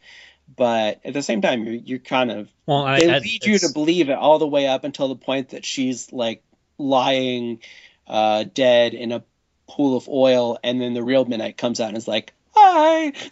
It's kind of wow. Yeah, but the composition on this cover, gives kind of credence to the idea that Mary might be there. But it also, if you take that, it also gives credence to the fact that Taryn might be in league with the Highwayman. So, or I guess, and for all we know, she could be the Highwayman. I mean, I guess not actually, because there was the scene in here where the Highwayman was watching Taryn being chased on the motorcycle. So I guess that seems. But I guess we think it's a Highwayman, but it might. I mean, it could be. It could be a woman. I mean, like, it's. I don't know if we've really seen enough to know that it's not like a mask and something. I mean, apparently the Highwayman loves him some masks, as we found out earlier in that horrible issue. Oh, yes. Oh, boy. But let's talk about nice things. That's true. Well, let's talk about nice things like US-1 trying to run down Papa Wheelie and Retread. Yeah. If only this were what he was actually trying to do, I think it would have just improved the book so much more. I mean, maybe not Papa Wheelie, but just at least Retread. Yeah. I will say though, like it does seem kind of weird. Like this is maybe the one part I'm like, that seems odd because yes, it almost seems like fan service, like saying, yes, we know you hate these characters, so we're gonna give you a little bit of catharsis as to like, oh, they didn't die, but like they're getting chased around by a semi and they're like freaking out. But it doesn't actually seem like something that US would do. I mean, like he might pull a prank or something, but like I don't think he would do that to people that he considers friends, or and especially the guy he is kind of his surrogate father. Yeah. But that doesn't make it less awesome. But at the same time, like it maybe stretches credibility a little bit that he would actually pull a stunt like that. True. I don't know. However, on the next page, on page 2, on panel 5, looking at the grappling hook that the truck shoots out of its side and into the tree. Now, I'm not a physics major, but I did take physics, and seeing where that grapple came out and the placement of US or of Retread and Papa Wheelie in there, if it grabbed onto that tree, the back wheels of that would still spin in a circle, and it would take them both out. I mean, it wouldn't have stopped the truck cold. The truck would still be moving, and they would have been hit by the back wheels of the truck. Yeah, especially because in that second panel where you see them and the truck, like they are. I mean, Retread's leg is like just about to be run over by one of the tires, and like if it was really spinning like that, I mean, they might not die, but they would certainly get hurt. Yeah, they'd get knocked back, but yeah. I do like it, and then Retread's like, "Are we dead yet?" Just like, oh, we wish, but no.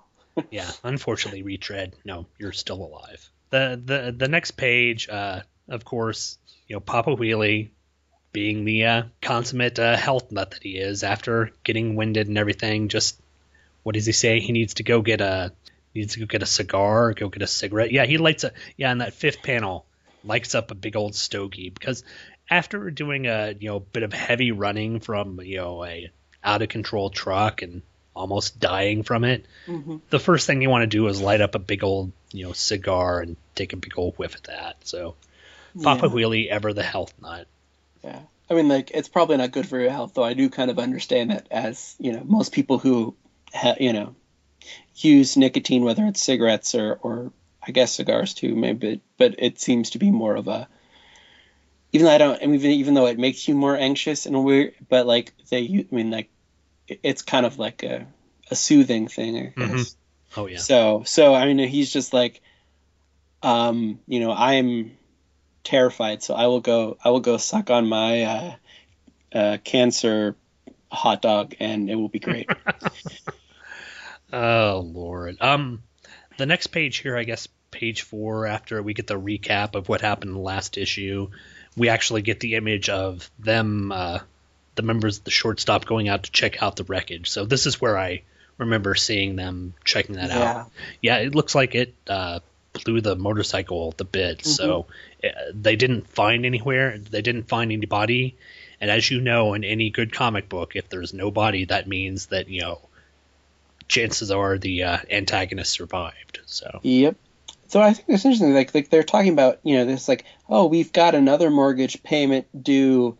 And that seems odd, and because, like, I mean, the way the issue is presented, it seems like, especially when Taryn comes all beat up, and eventually they decide that she was Midnight and that was from the accident, then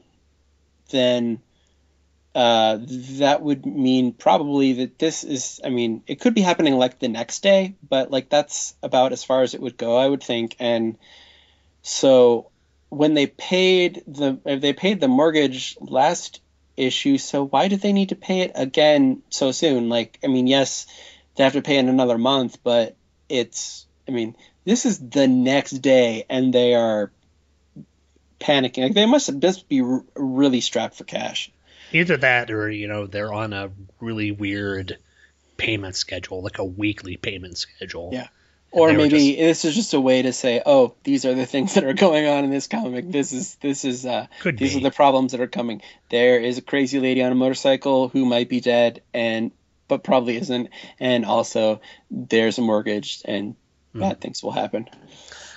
The next page, we get the entrance of Taryn into the shortstop, and yeah, I agree with you on these panels. I really feel for Taryn. I mean, she does have that look that she was in either a fight or she was in a wreck or something, but she looks pretty beat up here. And unfortunately, on this fifth panel on the page, Mary's not very. I mean, she's just being a downright bitch to her. I mean, it's horrible. Yeah, I mean, she has no reason to. I know that Taryn has been kind of manipulative and been sort of grabby on US, and I understand there's a problem between her, but she's obviously hurt here. She's obviously beat up. You can see her, her pants are torn up. There's bruises on her cheek. She says that she was in an accident. A little bit of compassion, but no, we don't get any from Mary, and that's kind of out of character for her in the book. So yeah, I mean, we wonder, like, is that maybe there's a split personality or something, like this is Midnight coming through or something. If she is Midnight, we don't know. Again, that's true. She might be, but it is really. I mean, she seems like really. I mean, like she always seems really mean when she's going at Taryn, but I mean, it is. I mean, because. I mean, she doesn't even go to, like, what comes up later, where they're like, oh, she was in an accident, and maybe she's the one who, maybe she's really Midnight, and because it is really suspicious, but, she's not mad because she's like, oh, Taryn's totally Midnight. She's mad because, she's not getting attention from Annie in US. Like, that's just not nice. Yeah. But unfortunately, why aren't you paying attention to me? Mm-hmm. I'm like, oh, I mean, like it's really frustrating. Like this is like Gwen Stacy stuff. Oh my gosh. Anyway.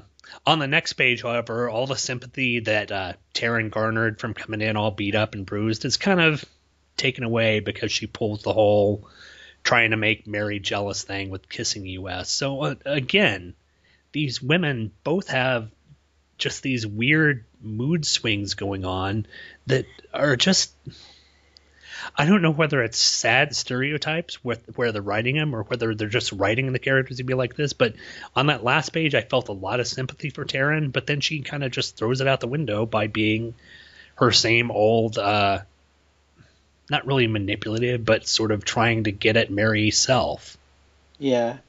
I mean, there's definitely, there's, you can decide which of these things, but I think it is definitely, even though I like Taryn, I think there's definitely a level at which these characters are sort of being used as plot devices. I mean, they're sort of, it kind of goes into it later, like, that US is, he's torn between these two women just, because he has to be, I guess, because that's sort of how it works. There's some really great lines on that page though that like where Annie says when Taryn's laying the smack on US, it says, "Don't you worry none, Mary, cooking last, kissing don't," which is that's a fair point. That's a really sort of it suits her character. It's kind of a great motherly type line, The women who, satisfy you with the romance and everything aren't going to do the ones who will sit there and who cook for you. And that may be sort of an antiquated type feel, but I think it works for the character of Annie. I think that's kind of her sort of quaint grandmotherly type line. And yeah, I like that. Yeah, and I don't know, I guess I did like and then like the last line on the page is that after US is like, she's an nurse. She's like, why is she mad? I didn't do anything. I just don't understand women. And she's like, hey, I'm a woman now. I don't understand women. But then again, maybe that's why I became a truck driver, which kind of, I don't know, that kind of ruins it. Like that's not, but I think that's. Well, I think up until the truck driver thing, I think it's nice because it's her having some empathy for US. That, right. She doesn't, even though she's a woman, she doesn't get all the all the baggage that sometimes at least these two women are bringing up against each other, because she's just she doesn't feel the need to act that kind of way or to act out the kind of way that these two women are, especially around US. So but of course that's because she's kind of like his mom, so like it would be weird if she was like trying to garner his affection in some way. That would not be, but I mean like whether or not, because like I think we still are kind of, I don't know about this, but like are she and Papa really involved in any way? I have no idea. That's very bizarre. I can't tell. I believe they may have been and might be currently, but that's one of those things I just don't want to think about all that much. I don't know, but I guess it's sort of like, you know, she's in a nice in a settled place, and like she doesn't need to she doesn't feel the need to prove herself like the other women in this story do. And I think that's certainly interesting, but yeah, I mean, I guess I was feeling with that whole idea that, I mean, people want to say that, that they understand how women's minds work, or they understand how men's minds work, and that kind of thing. And it's one of those things where it's like, well, sometimes, like, it's very, there are things that you can kind of, you know, set your clock by, and then there's some stuff that is just, you never know, because people are crazy. True. Not just in this book, in real life. No. So, speaking of people are crazy, on that next page, on I guess page 7, where Taryn starts coming on to US, I was kind of worried that it was going to turn into into that David Cronenberg film Crash, and I was going to be all creeped out by that. Whoa, okay. Yeah. Okay. I gotta ask, where are you getting that from? I don't know. The fact that Taryn's all beat up, she says she's just been in a traffic accident, and now she's coming on to US and wanting to be all lovey-dovey. So, Right, fair enough. Yeah, and especially like on that one where she's like sitting in his lap, and like you know, it's kind of weird because like her black eye is very prominent, and she's just smiling like la di da di da. I just got seriously injured in a car accident, and I'm so excited. Okay. Yes, yeah. I am really turned on by this, apparently. Yeah. Thankfully, that's not one of the Cronenberg movies that I've been able to watch all the way through. I've seen a lot of his stuff, and that one just kind of. But I just always think about that because they think there's the other one that you know won all the Oscars and whatever. That's absolutely and completely different, and I just it amuses me to think of the people that mistake one for the other. Yeah, that's one that you don't want to. You know, the one about it's the drug sort of gang thing in I think LA, I don't know. and one for like best song, I think, or something. The 3-6 Mafia or something one, I think, for best song for it or something. But yeah, it had a lot of Oscar nominations at that time, and say, I'd like to go see Crash, and you pulled up the David Cronenberg movie and you watch, you know, James Spader and Holly Hunter getting it on after a debilitating car crash. Ugh. Yeah, James Spader's in so many like I mean, I don't know, I think he hit a point like where all he did was weird sex movies, like things like that, and there's like Secretary, and like I was like, I just want to think of him as when he was, you know, he's the guy in Stargate, and it's nice, and then I'm like, not that I don't like Secretary, but like that is a weird movie, and like I'm not sure how to feel about James Spader's character in that movie, or just James Spader as a person. I'm not sure. Yeah, I'm gonna ignore that and move on. Yeah, that really has nothing to do with this at all, does it? But yeah. I mean, I guess then it's I keep continuing to talk about the amazing, like this is. I mean, the other issue was nice, but like there's just so much good stuff in this. Like, I mean, I love like when all the kissing scenes are all great, and like where she's, you know, over his head, and I don't know. There's just so much. I don't know. It's just drawn very prettily, even when there's like, you know, she's got a black eye and stuff. Like, I don't know. It's just very. I mean, you can see. This is what happens when Felix Springer has time to draw the issue. Yeah, the artwork is much better in here. Moving on to the next page, we get a little comedy beat here after Mary, accuses Taryn of being Midnight as she sort of pushes her over and she falls onto the floor. I like the onomatopoeia there. Yes, the sound effect is rump. Yes. She lands on her butt. Yes, I thought that was amusing. And then the next panel with Mary, standing there just looking furious and sticking her finger out and accusing Taryn of being Midnight. That's just. I think her thumb might be broken though. Yeah, her thumb is completely elongated. Her thumb is longer than her forefinger. Holy cow. I just noticed that right now. I'm like, wait, that thumb's not right. That's a terrible thumb. What's going on there? I was going to say, that's a really great image. But yeah, now that I look at that thumb, maybe she's one of those. Maybe she's a race of that alien that we saw in back in issue 5. And she's got the weird fingers or something. Who knows? That's a great last panel too. Like that really hammers home. Like I don't know, maybe even a little bit too much. I feel like that where she's Taryn's just standing there, with her black eye that looks. I mean, in some of the other panels it doesn't look so bad, and in this it looks awful, and she's just standing there with this look of disbelief on her face, and is like, what you don't believe? Nope, you don't believe me? What's going on? I mean, there's that. You see, everyone has turned on her, and you kind of have to feel that, I think. I don't know. And Springer's got some really good facial expressions on all the characters, from Annie to Papa Wheelie to even Retread looking at her. They've all got these really good expressions of doubt of what she's saying. And I'll give credit to Springer when he does the artwork, when he has time to do the artwork, even though the backgrounds aren't that detailed in these panels. Doesn't really need to be, because he's doing really great artwork with the facial expressions. I like that a lot better. I love the fact that you quoted the characters as, who was it? Jonathan Ross? No, I said that the Vulture, Stephen Fry. Yeah, Stephen Fry. That's what I was thinking. The cross between Al Capone and Norman Osborn. Yes, because he does have the Norman Osborn. I mean, yeah, there's the third panel, and it looks like, I mean, he's got the Norman Osborn hair, but then his face looks like Al Capone. Yeah, he's with the big thing in there. And that dude is totally the Vulture. I don't care what you say. That's the Vulture. Yeah, I've decided it's the Vulture, and I will brook no disagreement. I agree with you. I can't. I do like, though. You can see though here on the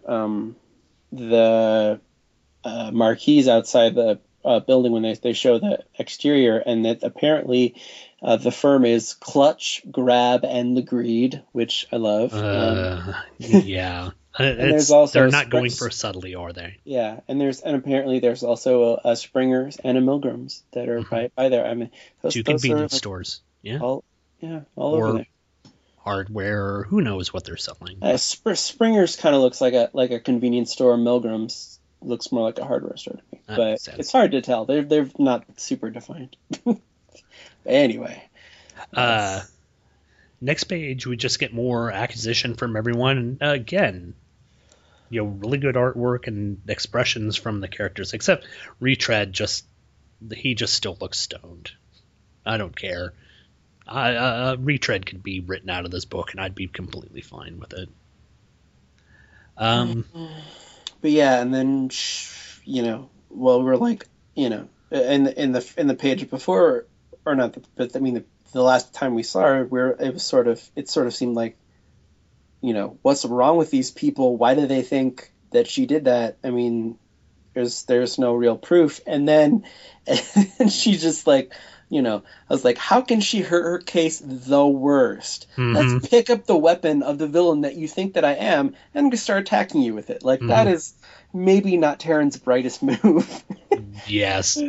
But I do like on that next page, the panel of Mary just leaping at Taryn. The composition on that panel is just wonderful, because we've got this incredible leap from Mary just flying vertically at or horizontally over at Taryn, and Taryn spun around and brandishing the whip. It's just really good artwork on that panel there. And that page I think is one of the best fight scenes certainly in this comic. I think honestly that I've best fight scenes that is not drawn by Jack Kirby. Like, it is great. I mean, like, Mary's just flying across the room. Well, and then she goes, and then she's, you know, catches up to Taryn, and then Taryn drop kicks her into everyone else, and then Taryn throws the whip out the window to break it open, and she goes whoop out the window. It's amazing. And that second panel on that page, the Annie, US, Papa, and Retread, that is, if anything, a Fantastic Four running pose if I've ever seen it. I mean, you know, not that I want to give Retread the credit, but he's got the sort of Human Torch, Johnny Storm look running there, and it's really glorious artwork.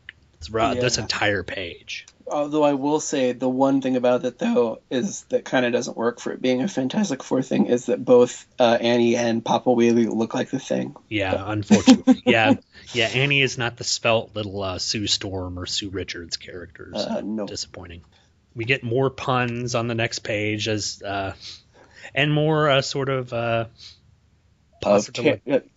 what? Of Taryn possibly being Midnight, because what does she do? Yeah. You know, it doesn't help her case that she jumps on a motorcycle and rides it off. You know, but not saying that Taryn couldn't ride a motorcycle, but yeah, she's not helping her case by grabbing the weapon of the person that she's not supposed to be and riding a motorcycle like the person that she's not supposed to be. Mm-hmm. And it's just another, like, of just Taryn just being flat out awesome. Like, she's just running with the whip flying behind her, and then she just goes up and lassos the guy, and he's flipping out. It's like, the food here must be really bad if they have to get customers like this. And she jumps on the... Oh, man. There's just... It's hard to find things to say, because I'm just... At this point, it's just like, holy crap, everything in this is awesome. Like, it's just wall to wall crazy action, and it's great. I mean, like, it's really hard to find. I mean, yeah, maybe there's not as many backgrounds, like something like we said earlier, but like overall, like, it is just, it flows so nicely, and there's all this cool stuff going on. Wow. The only note the next note that I really have is on the page where we get the highwayman looking on, and it is kind of that weird perspective where it's shot from who knows where. There's just like a camera floating above them or whatever, but you know, you just take it. It's part of a Marvel comic, and we get to see the highwayman is not only watching what's going on with US and the truck and Taryn and cackling maniacally with his hand raised above his head, but there's someone else watching as well, and we have no idea who it is, but obviously he's a guy who likes David Letterman, I guess. Yeah, that's a great list. It's like, yes, the end of this Strange Ones viewing for the evening, at least until the David Letterman show comes on. Was this when is this after he moved to CBS? Was this when he was? Well, this was when he was big. I think this was when he was doing the late show. Late night, or the late show. Yeah. No, late show was CBS. It was late night. Show. Yeah. It's before Conan took over, and before I think Johnny was still doing the Tonight Show at this time. So I think so, yeah. And I say before that, it's like I think that we were talking about onomatopoeia, and I do love that when, I guess it's actually just a continuing of what she was saying, but when that Taryn jumps on it and it's like holding onto the handlebars, and then there's like bike falling after her. Oh, it's just it's really fun, frantic artwork throughout this. Just awesome. There's a weird panel though on the one page where it's like where it's like it's flashback talking about, like, you know, how something's going on with his skull and the coin and the whip or whatever, I don't know, that's giving him his, you know, truck controlling powers with his brain. And like that last panel, like it really looks like some kind of a Golden Age comic or something. Like the line work is super chunky and it's very odd. I don't know what that. Yeah, it does look off, especially from the panel before, because US looks fine in that panel, and the shading and everything on his jacket looks good. But yeah, especially all the speed lines coming off him look really It looks like somebody else drew it. It kind could of be. almost. Yeah, I don't know. I don't know what's going on there. Just more friendly. I was kind of tired of the puns in that one panel where Taryn's skidding through the oil, but the look of agony on her face, especially on all this page. I mean, the second panel where you see the speed lines and she's getting the smoke and she's tearing up and everything, and then he shoots out the oil slick to try and... I mean, it's just...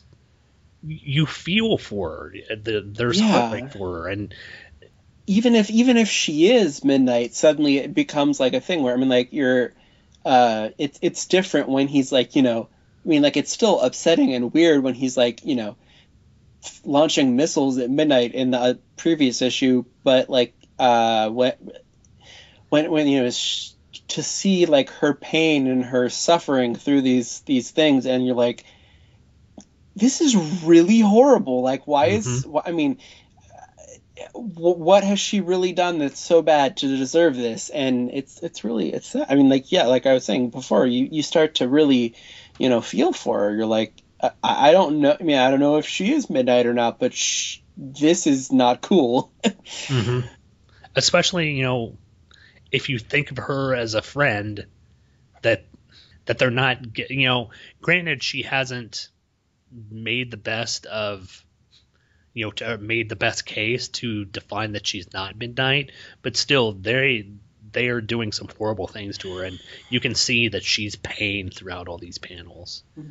And like I was saying about Mary, like, I mean, if it is Midnight, I think it probably is some kind of split personality or something, because, like, I mean, you know, clearly the person that Taryn is wouldn't do those kind of things, but, you know, and then maybe they're just, you know, chasing after and assaulting a mentally ill person, which is not cool. I mean, like, it's very weird to feel like this. You're like, this is, you know, are the characters doing the right thing? Is, you know, it's very, and it's nice because, I mean, we talk a lot about maybe how it's very crazy and over the top and not meant to be taken too seriously, but like stuff like this is really like, oh, there's a lot of nuance in these characters, and you got to wonder, like, what's, you know, what you start to think about what's going on behind their heads, and why are they acting this way. And it's more thinky than you would think a book about a truck that, you know, is magic. I don't know. It's very yeah. The next thing I want to comment is the panel where they finally down Taryn and everyone surrounds her, and that fourth panel there where you see Taryn putting her hand up and just how bruised she is, and Springer does a great job at conveying that she has just had the living crap beaten out of her. And yeah, you know, it looks like something from like a Lifetime movie or something. Like, yes. This is like the, you know, battered wife who is like weak, but she's trying to raise her hand to stop her husband from hitting her again. Like, it's very, it's pretty dark. I mean, you're that, wow, you know, and they're still no, but at least they're approaching her. They're, you know, now that she's down, they're not trying to pile on her, and they're still trying to reason with her, but she keeps.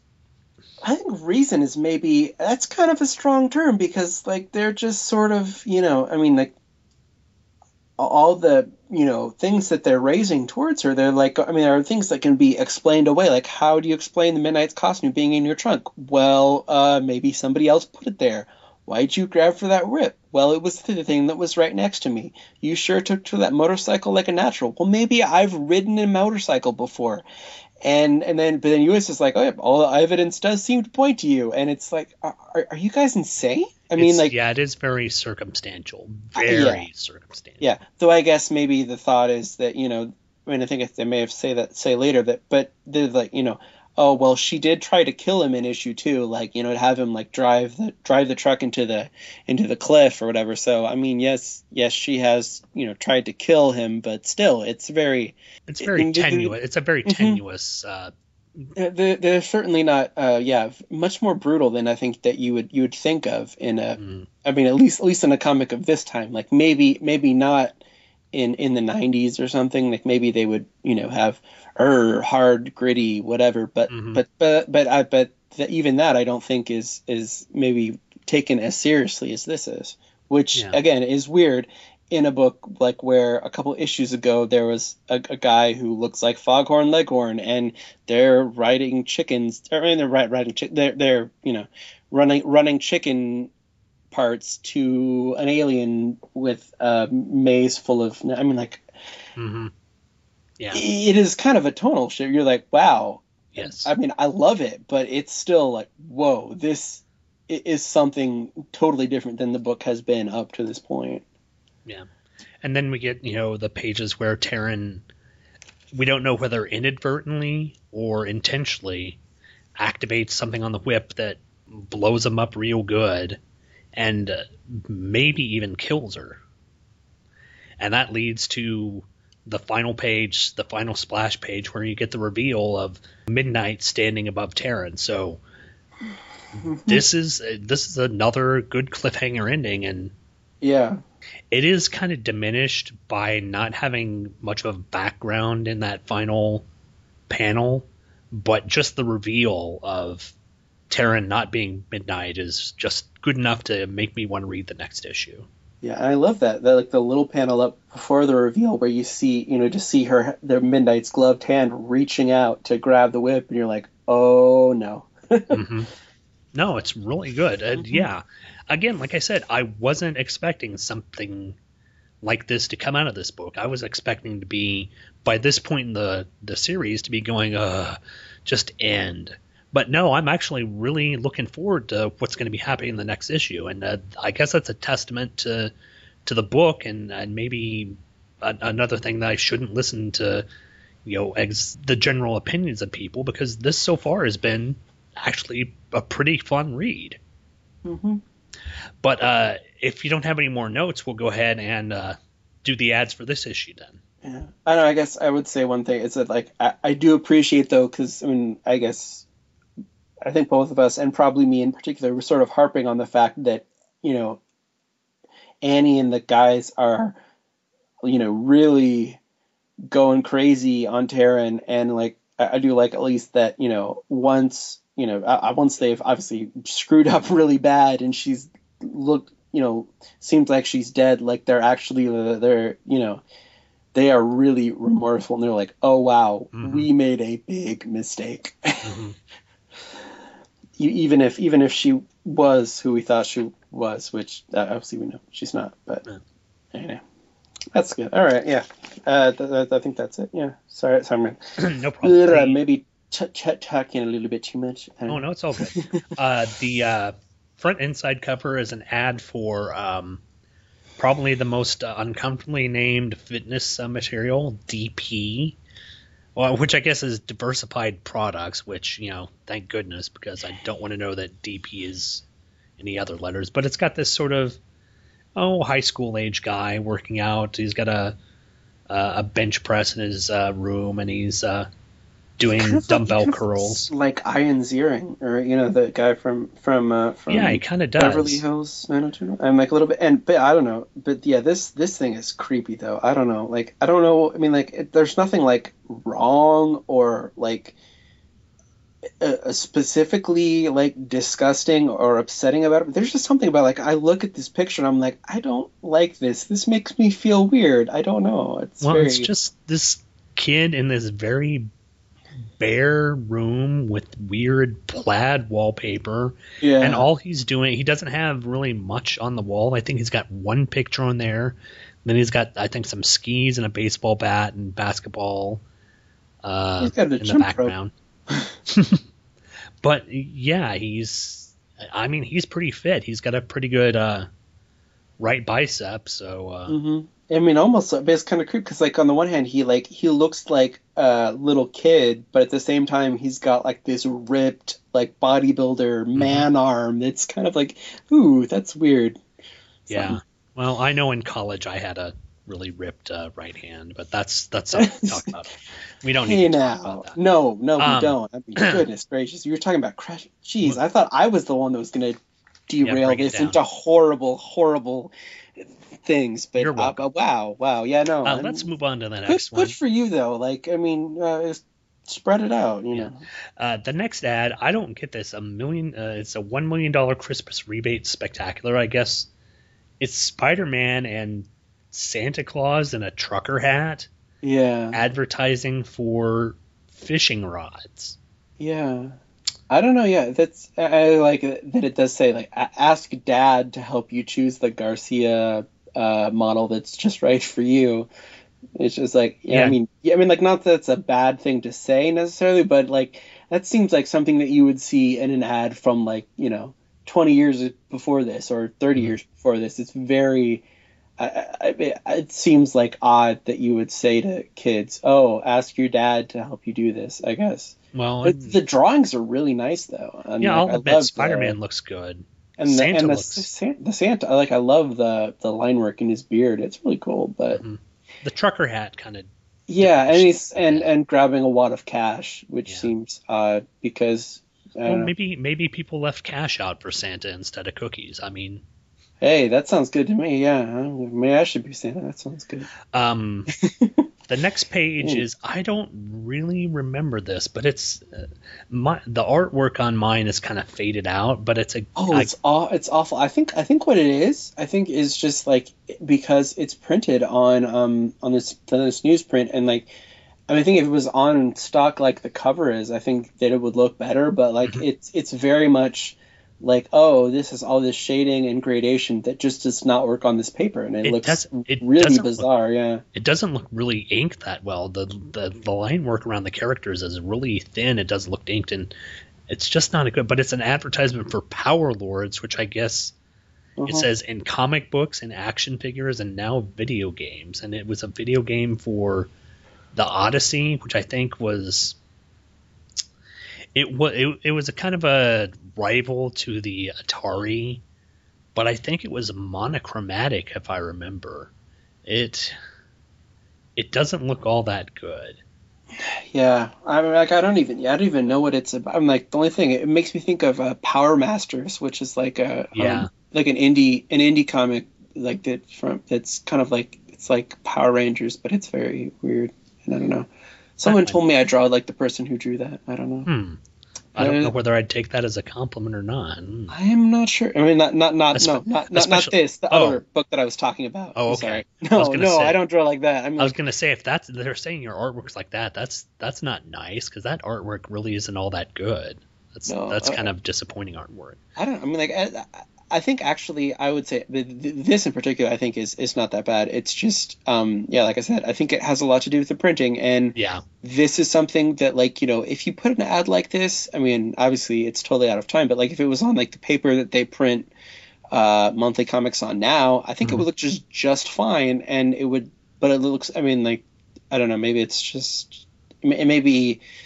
The colors were made for not to be printed on paper like this. Like they, like maybe they did it in a computer or something, and it came out, and it looks great on the screen, but it doesn't look great in here. Yeah. So, the next ad we get for is Columbia Muscle Frame Racers, which I guess a brand of BMX bikes, and I guess if you sent in proofs of purchase or whatever, you could get your Columbia team racing jersey. So. There you go. Advertisement for Toys R Us in the magazine. I don't know. I kind of like the drawing. I mean, like I don't know. It's like maybe not that great of a drawing, but I don't know. I kind of respond to it. It looks fun. But then of course I kind of think about Team America. Not the Matt the Matt Stone and Trey Parker's, but Team America, the comic book, from the Marvel, and probably around this time I think actually. I mean, actually, I think it was a little bit earlier, I think, but maybe. Did we? Yeah, we talked about it last time. They were having, I think, either their first or it had some issue in one of the upcoming the bullpen bulletins. So I don't remember that at all, but I believe you because I don't trust my own memory. The next ad is for some MPG models again, and these are some really neat ones. They're for the Return of the Jedi line, and they've got the TIE Interceptor, the Shuttle Tidarium or the Imperial Shuttle, an A-Wing fighter, a speeder bike with the one of the speeder scouts on it, and the B-wing fighter, which was always my favorite Star Wars spaceship. I loved the B-wing. In fact, I had a B-wing fighter, one of the ones that you could put the people in the cockpit, and the cockpit had the it rotated around the B-wing, so you could twist it to the side, and the cockpit would rotate, so the figure was still sitting facing down. I don't know how you. I know how they do it, but I can't just explain how they do it. Mm-hmm. You know? But it was really cool. And these, I remember having some of these model kits. I think I had the speeder bike one. It was pretty cool. That's. I mean, this is a really, really pretty art in this. Like, you know, sometimes you definitely get with these ads. Sometimes there's just some stuff that is just some guy crapped out in 10 minutes, and it's really terrible. Like the thing we were talking about with the NBC Saturday morning that was awful. But or just, you know, but there's stuff that's drawn, and you're like, oh, this guy did not draw this in very much time, and he really didn't care about it. But like, you can just see all the like tiny little details, like the little lines of the, I guess they're supposed to be solar panels on the TIE fighter, and it's just like there's all these little tiny, I mean, like, unfortunately, like, there's a little bit where it does kind of get swallowed up a little bit, but just because of the printing. But still, I mean, like, it's you can tell really nice. Every, you know, all the work that went into making this thing. You're like, oh, that's, you know, it's nice to see that. I guess. But. The next ad we get is a few pages in. It's couple of half-page ads. One is for Pac-Man watches. Yes, we've got Pac-Man running by saying telling time was never so much fun. And okay, sure, Pac-Man. Obviously, they've got Pac-Man and Miss Pac-Man, who was out by this time. Yeah, this is kind of a weird one though, because like the Miss Pac-Man looks just fine. Like it's pretty much looks like pretty on model. Like it looks like, you know, like what you would see on the box of the arcade machine or whatever. But the Pac-Man looks really weird. Yeah, his leg looks like it's coming out of his lip there. It's just really bizarre. And he's got, I don't know, his weird eyes and his, I mean, I guess how I was gonna say his mouth is like too wide, but I'm like, well, it's Pac-Man. Like that I can go with. But like, it is just, it's just funny to see those two up next to each other, and it's like, oh, this looks right, and this does not look right at all. And then the next half-page ad on the same page is, I initially when I looked at it, I was like, oh, it's another ad for Grit, but no, it's for kids making money by selling video game cartridges. So I guess you could be a part-time video game dealer. So yeah. I don't know how that works. I'm like, is this another like scam or something? I don't know, or maybe, because I haven't seen too much of this in comics. So yeah, it does sound kind of scam. Like, here, we'll send you all these video game cartridges that you can sell, and I guarantee like 90% of them were probably the ET cartridge. Oh. Yeah. Close your mouth. That is terrible. You can't even. We do not speak of the ET. That is oof. The I next just page get chills is, thinking about it, and not good chills. No. The next page is a kind of hodgepodge page with that is a weird looking female figure there. Yeah, I don't know whether it's like RoboCop meets the Wasp meets some sort of. I was gonna say more like Geordie LaForge, but Next Generation wouldn't come out for a couple of years after this, so I guess it can't be that unless, you know, they're ripping it off before it even existed. But yeah, was RoboCop even out by this time? I don't know. Well, he didn't have. You're right. It does look more like the Geordie LaForge sort of Fram oil filter or air filter type thing over a visor, but it's not the best drawing. And then, of course, the bottom half of the page is for our favorite newspaper selling scam of Grit. Yes, it's a different ad. Which is nice, I guess. But that kid is creepy. I don't like him. He makes me feel weird.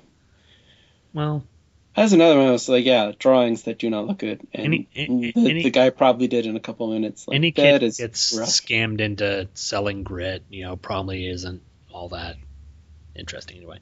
The next page, we get the bulletins page, and we get to look at basically some drawings of the assistant editors, and there's some pretty big names here. We've got Ann Nesenti, Jim Owsley, who was Larry Hama's assistant, and Jim Owsley, I guess, now goes by Christopher Priest, if I'm thinking right.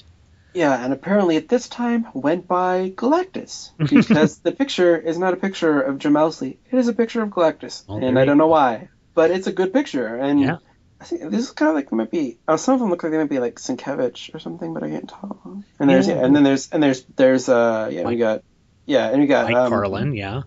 And we got Bob Harris, Mm-hmm. which who was at this time was Ralph Macchio's assistant, and he ran the company in the 90s, and now he's at DC. Yeah, and he did all right for himself, whatever you may think of him. Mm-hmm. But let's see. I'm trying to look at. The Hypebox promotes Hercules limited series. I never read that one, but I think I've heard good things about it. Yeah, there was a couple of them, and I feel bad because I think I have them in a box, and I got them at some point, and I wanted to read them, but then I just it's one of those things that got stuck in between something else, and I don't remember now where it is. Yeah, but the Hercules one has Bob Layton art, so that's got to be good. Well, yeah, and I believe it's written by him as well. Really? I'm not sure, but I think so. And the official Marvel tryout book, apparently, which is. I have no idea what that. I guess. Well, it's this thing like it's where they it's got stuff like it's got some stuff in it, and you fill in the missing parts. Interesting. You get to pencil, ink, write letter, even color pages of this action-packed Spider-Man story. Interesting. The next page is another ad for the James Bond 007 game. This one is a lot more invocative. Wait a second. Yes? Okay. Apparently, one of they have also there's Phoenix: The Untold Story #1, which is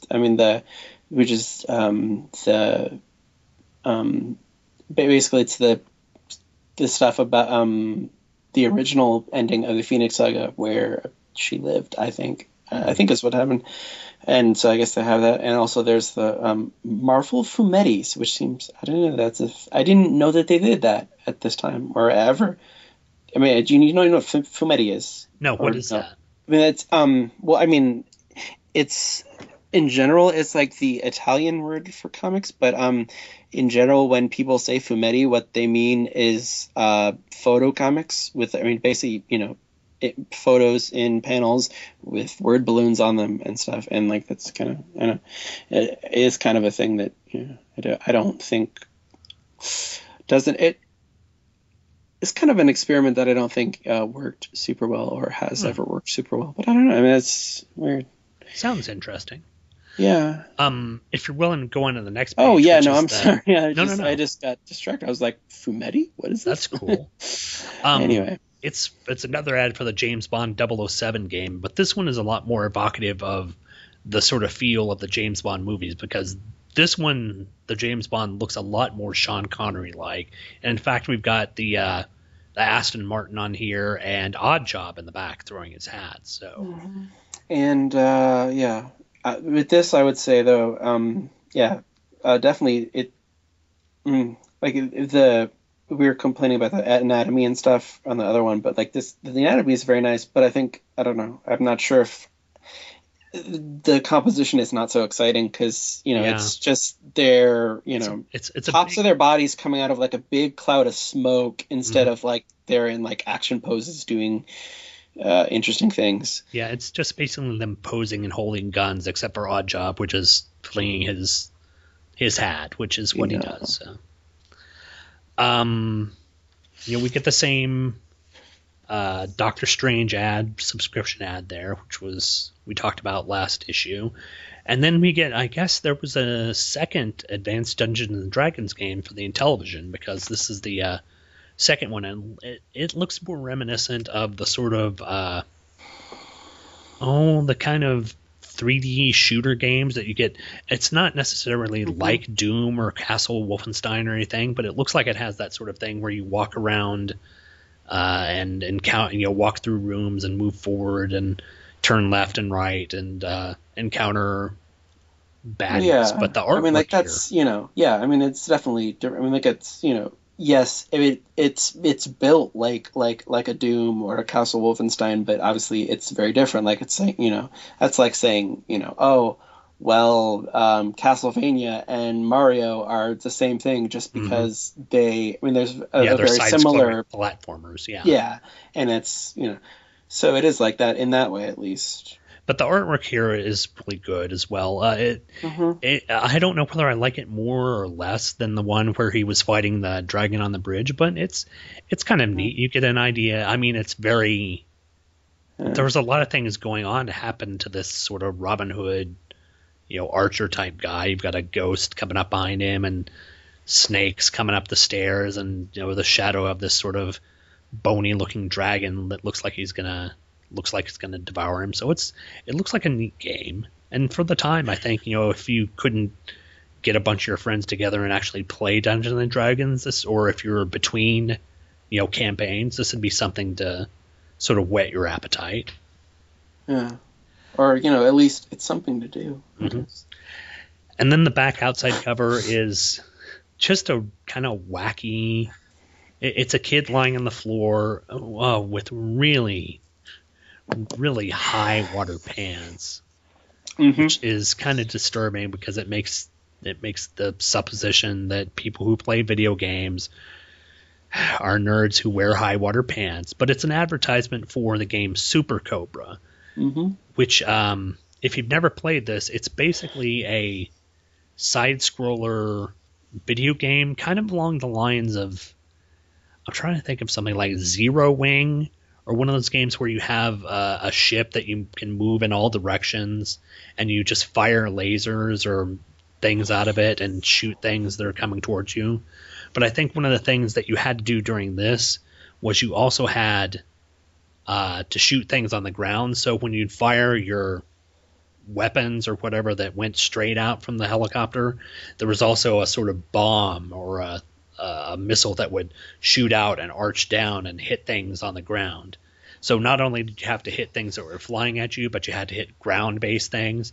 And also, if you'll kind of look at the TV, you also have to maneuver through these sort of tight spots. So it was a challenging game. And I guess if you played the game and took a photo of your high score, you could send it in and get a Super Cobra flight jacket. So I mean, this is kind of interesting, I think, as an artifact, because I mean, just as a video game ad of its time, because it really, I mean, like this guy's got like his smoking hands and like he's fallen down on his face, and like it kind of reminds me of like, I mean, it feels like something that I would think of seeing like in a 90s comic or something. Like it's very, I mean, none of the other video game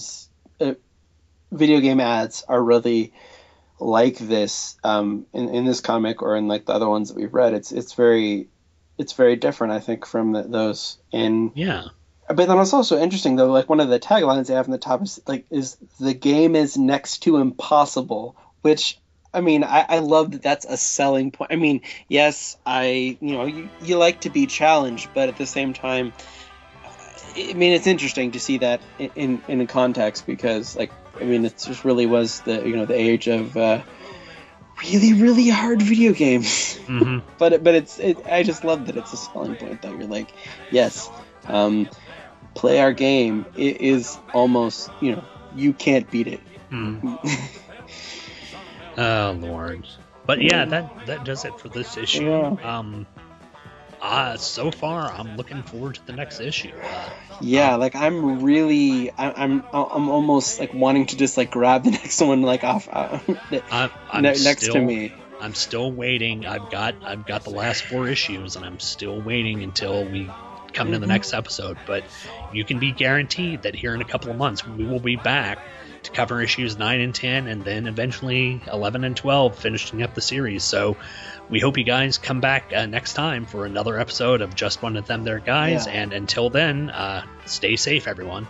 Yeah, God knows what will happen next. Well, you've been listening to Just One of Them There Guys, a US 1 podcast, hosted by Sean Engel and Jay Ferguson. All images, stories, and music are copyright their respective copyright holders, and no infringement is intended. This podcast is done solely to show everyone how cool it is to sit for long periods of time in the cab of an 18-wheeler while listening to an ever-changing radio station and popping no-dos like M&M's. All feedback to the show can be sent to the sister side of the show at justoneoftheguyspodcast@gmail.com. You can also find the RSS feed for the show at the new Two True Freaks website, located at twotruefreaks.com. You can also go to the Just One of the Guys section, and you'll find episodes there. The show is also on iTunes under the Just One of the Guys banner, as well as the all-new Two True Freaks #2. Go there and be sure to leave a review. You can also reach me on Citizens Band Channel 19 if you're traveling through the great state of Oklahoma. Just give a shout out for Wide Load Shawnee, and I'll chat the night away with you. However, you still won't find me on Facebook. Sorry, folks. But that's it for this time. Come back again next time for another episode of Just One of Them There Guys, a US 1 podcast. I'm westbound, just watch old bandit run.